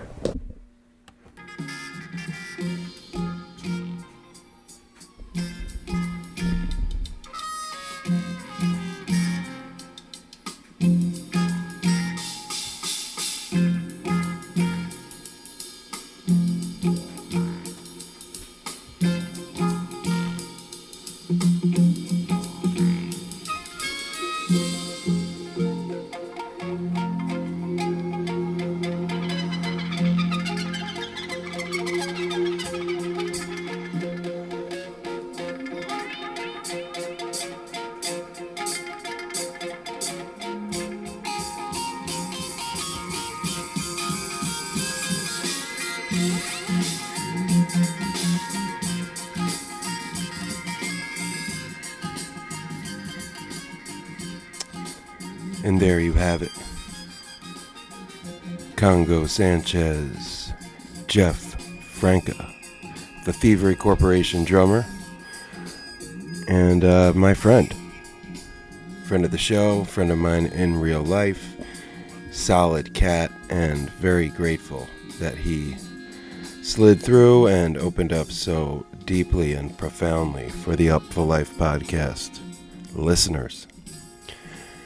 So yeah, check him out with Thievery, with Congo Sanchez, with Natural Selecta, and all the color red jams he's doing out there in Colorado. So now we are going to shift into a short interview I did with the fellows from Because of the Lotus. They are a projection mapping installation that I first found at Spirit of Swanee Music Park, coincidentally, and they made their way out to the Emerald Cup when I was there doing some podcast coverage. I sat down with those fellas to talk about their Festy Feud game show, their sort of visionary art projection mapping project Because of the Lotus, and the difference between the cannabis scene that they were experiencing for the first time at the Emerald Cup and what they were used to back in the Sunshine State of Florida. So shout out to my man Mo Angelo and his partner in Because of the Lotus, Pat Anglin. The two of them were nice enough to chop it up with me for like 12-ish minutes. So we're going to play that just to kind of broaden our horizons here at the Up for Life podcast. You know, we're interested in talking to more than just the musicians. And these are some visual artists that have very humble beginnings, like Mo with I Hate Radio. And both those guys were kind of inspired by the Spirit of Swanee to create what they're doing. So I wanted to show them some love, give them some shine and some airtime. So we're going to go into the Because of the Lotus interview from the Emerald Cup in mid-December on the Up for Life podcast with your host, B. Getz. And then we'll do the Vibe Junkie Jam of the Week and wrap it up for episode 11. Rest in peace, Jay Dilla.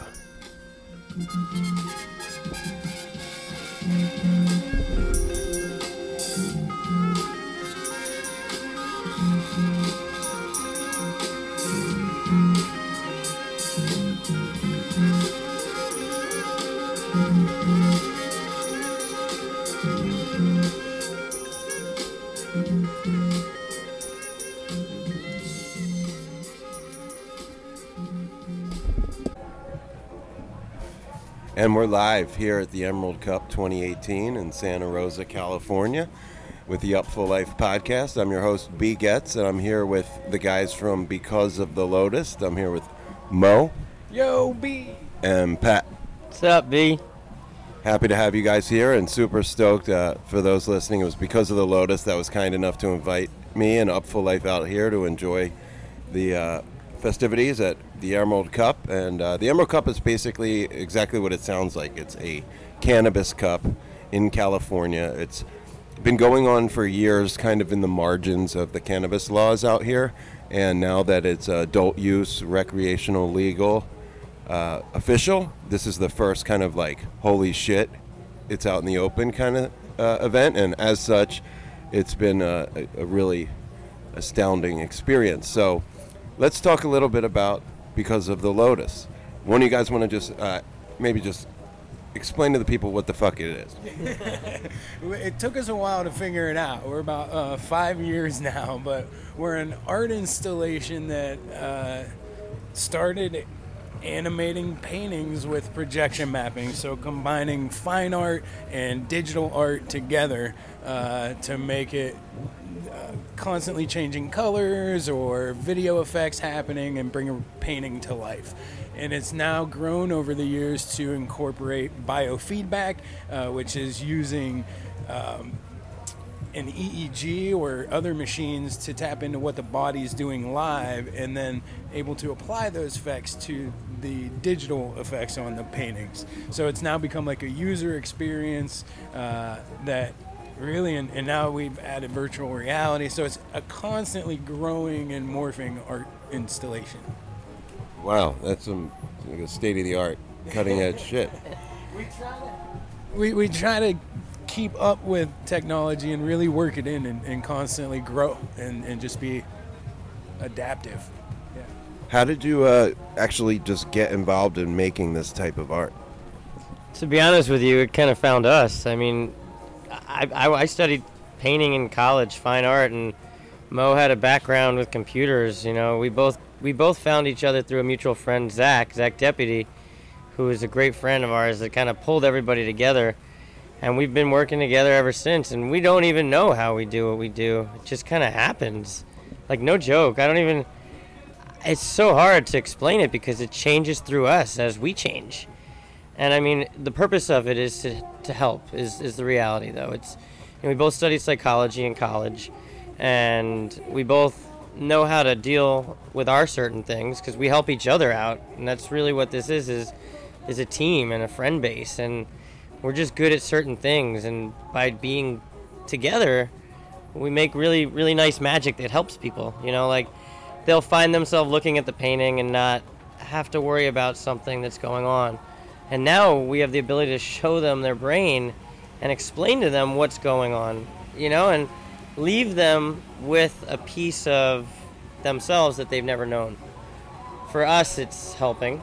So it's really exciting to give that back. And like, the art and like the digital is the secondary to the magic that happens with the people that we help through it. You know, it's really beautiful, and we're honored to be here at the Emerald Cup. It's mind-blowing, you know, being on this coast and then seeing everything legalized. It's crazy. Right, so you guys, I'm not from California. I'm originally from South Jersey, Philadelphia area. I know you guys from Florida. Are you both from Florida originally? I'm from Ohio originally, moved to Florida about 7 years ago. So now I'm in New Smyrna Beach, Florida. And what about you, Pat? Well, I grew up in New York, but I've been coming down to Florida for the past 15 years every winter. So I have a winter home in Florida and a summer place in New York. And yeah, first time here in Santa Rosa, California. It's crazy. Yeah, man. So I first encountered you guys at Spirit of Swanee Music Park. Mo, he has been doing things there for a long time. I know the I Hate Radio project you had, and I've just been seeing your name around long before I met you, Pat. How did you guys first start doing this at Swanee? Because like, that's when I first started seeing them, because of the Lotus, and basically that's what gave you the spark to kind of go here, there, and everywhere. So how did that start? Well, the Swanee's our home. 2013 was the first one where I remember, I love the story of Pat sitting down with Matt Begg and being like, hey, we can make paintings move. And Matt's like, cool, you got some video? And Pat's like, no. Matt Beck's a good friend of the show. I go back 15 plus years with Matty, so he's probably going to hear this.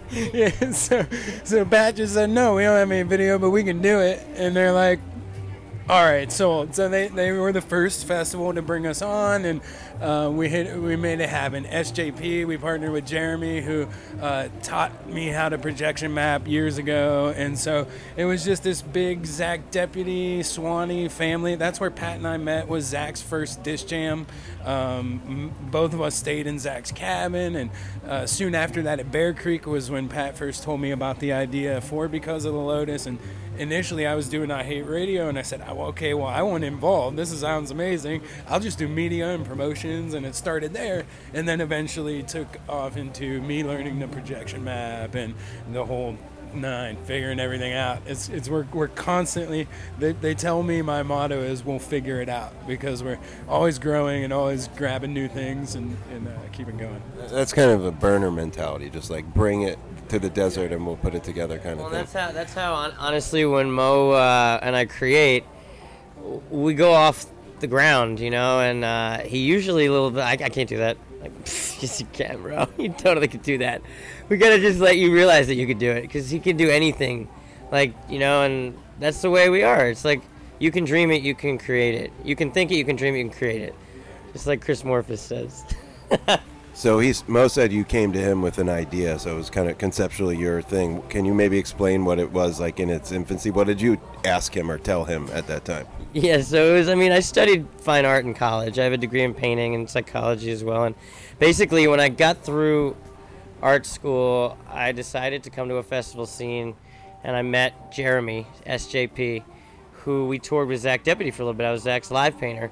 And Jeremy and I went to a festival 8 years ago, and he goes, yo, look at this. And we played with one of my paintings, and we made it move. And it was the most amazing thing I'd ever seen before any of this had really popped out. And that was leading to manifesting Aura. We really didn't have anything made. Nothing was created for Aura. We totally sold an idea. And Dylan Endico joined us as well. And we created a really large painting that's kind of like one of our staple murals. And it was a beautiful... Oh, that was the OG, actually. Oh, my God, we painted Sewanee. We painted the river. And, yeah, it's been a roller coaster ride, ever since. And leading to here, California, and this is incredible. We got to go to Puerto Rico a couple of years ago, paint a ceiling there, and just at Art Basel. Like, this trip is... This journey is really amazing, and we're so grateful for it and appreciative. Yeah, there's a whole world of this kind of art out here, and that's why I was so stoked to see Spirit Lake and see you guys in there, because there's a lot of that out here. There's Lightning in a Bottle, Symbiosis, and so forth, and they're like fresh ideas, basically like fresh blood. A lot of the cats that are brilliant visionary artists have been doing it for a long time, and people have kind of seen their thing, and fresh ideas would be welcome. So I'll see if I can't beat the drum.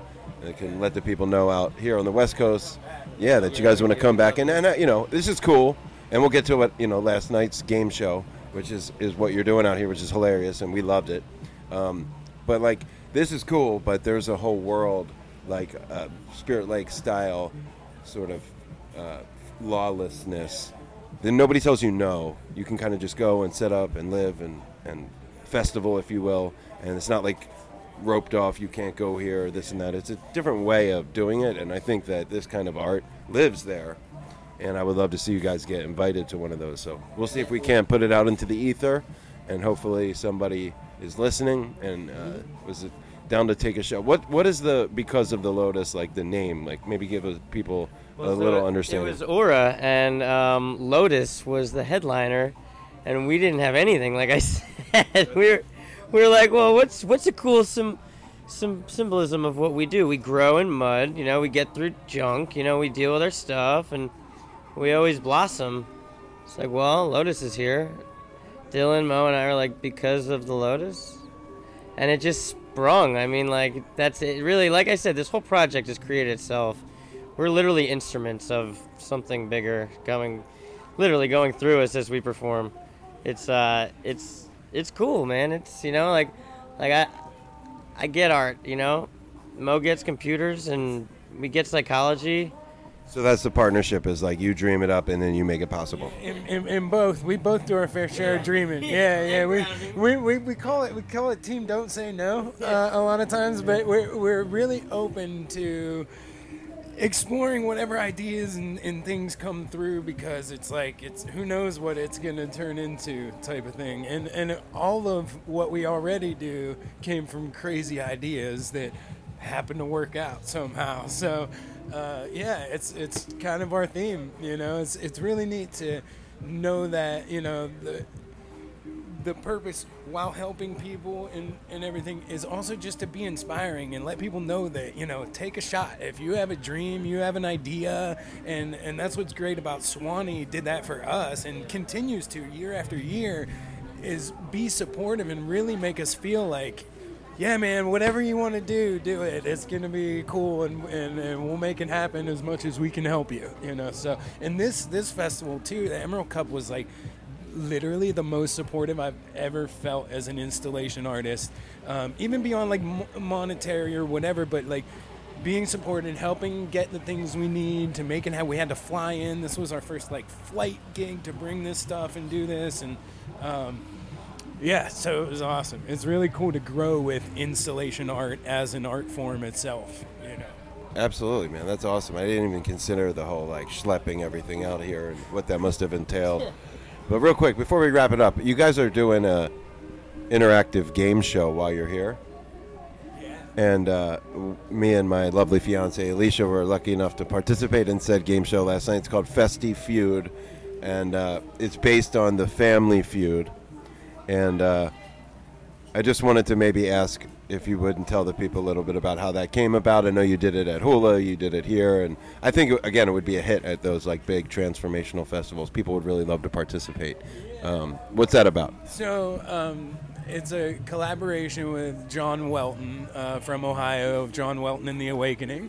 And he came to me with the idea, similar to Pat coming and saying, I have this idea, and I said, I think we can make it happen, but it was just an idea for a late-night game show at festivals that would make people laugh, that could also deal with, like, some issues and things in a way that comes across as making people laugh, but, so we've taken Family Feud and applied it to festival questions, and, like last night, one of the questions was, name an illness or disability or something that cannabis helps with, and some of the answers. My favorite answer for that was life/everything. Yes, yeah, absolutely. Yeah, so it's great. It's a really special way. We use projection mapping, and there's the sound effects, the music, and John is a great live improv performance host, and just like cracking jokes on the spot, and it's really exciting to see how that's going to grow. We've got a lot of ideas for that too, but yeah, it's just another way to use these new shiny things to like pull emotions out of people and make them feel things and provide an experience and a co-collaborative experience and bring them into the whole thing as well. Who comes up with the questions? Oh man, that's John pretty much. John and Lindsay, they're great. They really put a lot of time into this. We actually get to be part of the test dummies, So we're like, part of the guinea pig process. But they're probably out there right now surveying people. Like they're literally walking around, as they say, we surveyed 100 people at a festival. This is the number one answer. It's real. It's like, okay, 33 said this, 22 said that.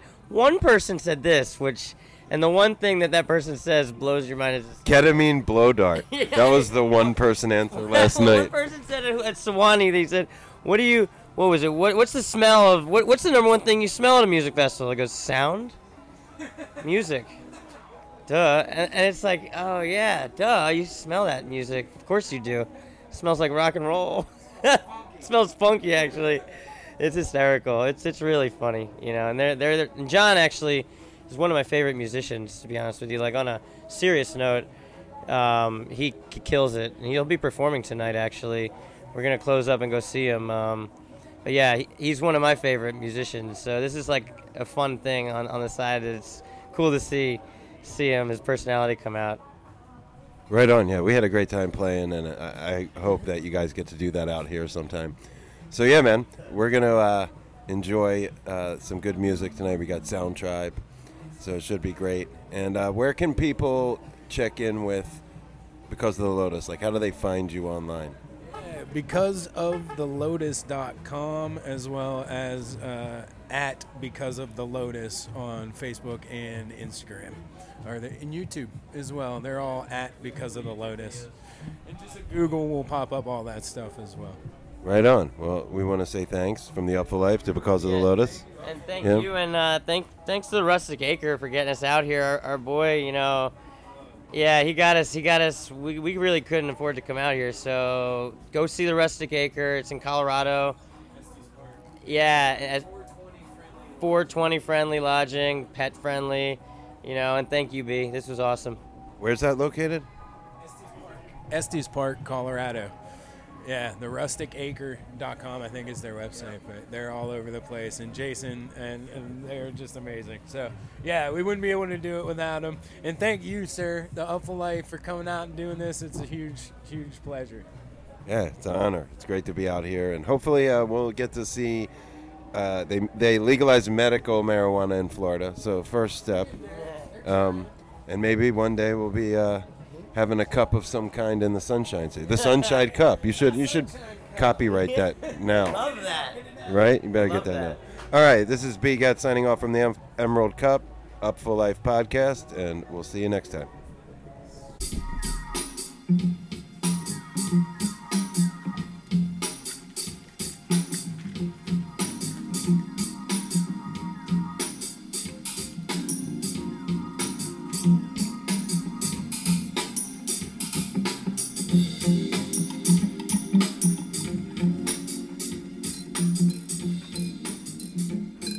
big thanks to Mo and Pat from Because of the Lotus for the interview at the Emerald Cup a couple of months back. Look them up. Check them out. They're all over festivals all over the U.S. We got big things on the horizon for Because of the Lotus. They've always been big supporters of the Up Full Life, so yeah, shout out Mo and Pat. Keep doing the damn thing, doing it big. Well, despite my best efforts to the contrary, this is still a lengthy episode, over 2 hours, so I'm going to cut it short. No lengthy explanations, just going to cut right into the Vibe Junkie Jam of the Week. Taking it back to 1995 on this one, I was pontificating with my man Excalibur Jones not long ago about the core essence of why this is a near perfect hip-hop song. There are myriad reasons, but at the end of the day, it's a moment in time. It's one of Primo's finest slabs. Chub Rock kicks one of the illest verses, definitely of his career and of the era, and Master Ace is Master Ace, but it is J. Rue, the Damager, bats third and goes yard with one of the more thorough verses, maybe in even hip-hop history, but the alchemy of all their contributions comes and really coalesces in a way that has not been revisited or eclipsed, in my opinion. So this is on the metal podium for hip-hop songs, period, and is just beyond words. So shout out to Return of the Crooklyn Dodgers 1995, Chub Rock, Master Ace, J. Rue the Damager, DJ Premier on the cut for the Vibe Junkie Jam of the Week, episode 11 of the Up Full Life podcast. I'm your host, B. Getz, and we'll see you next time. Yes, indeedy.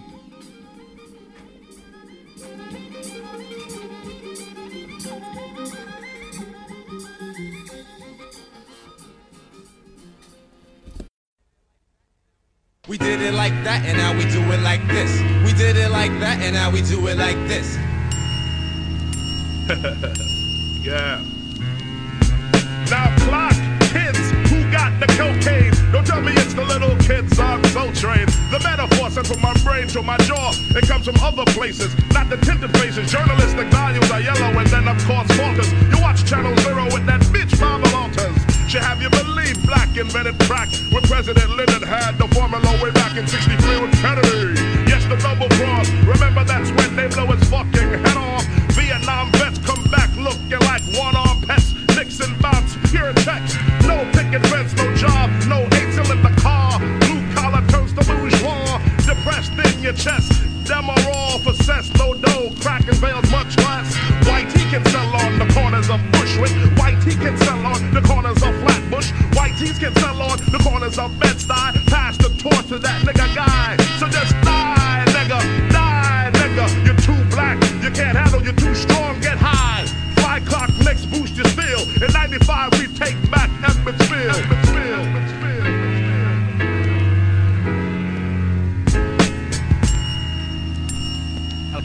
Let's take a sec to think back.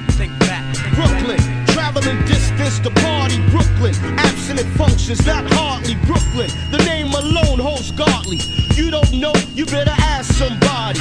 Crackfield streets since 85, the piece getting paid to not bust. Hookers' jaws got crust. Class clapping regular. Hardcore niggas with fat gold chains. On the corner maintaining.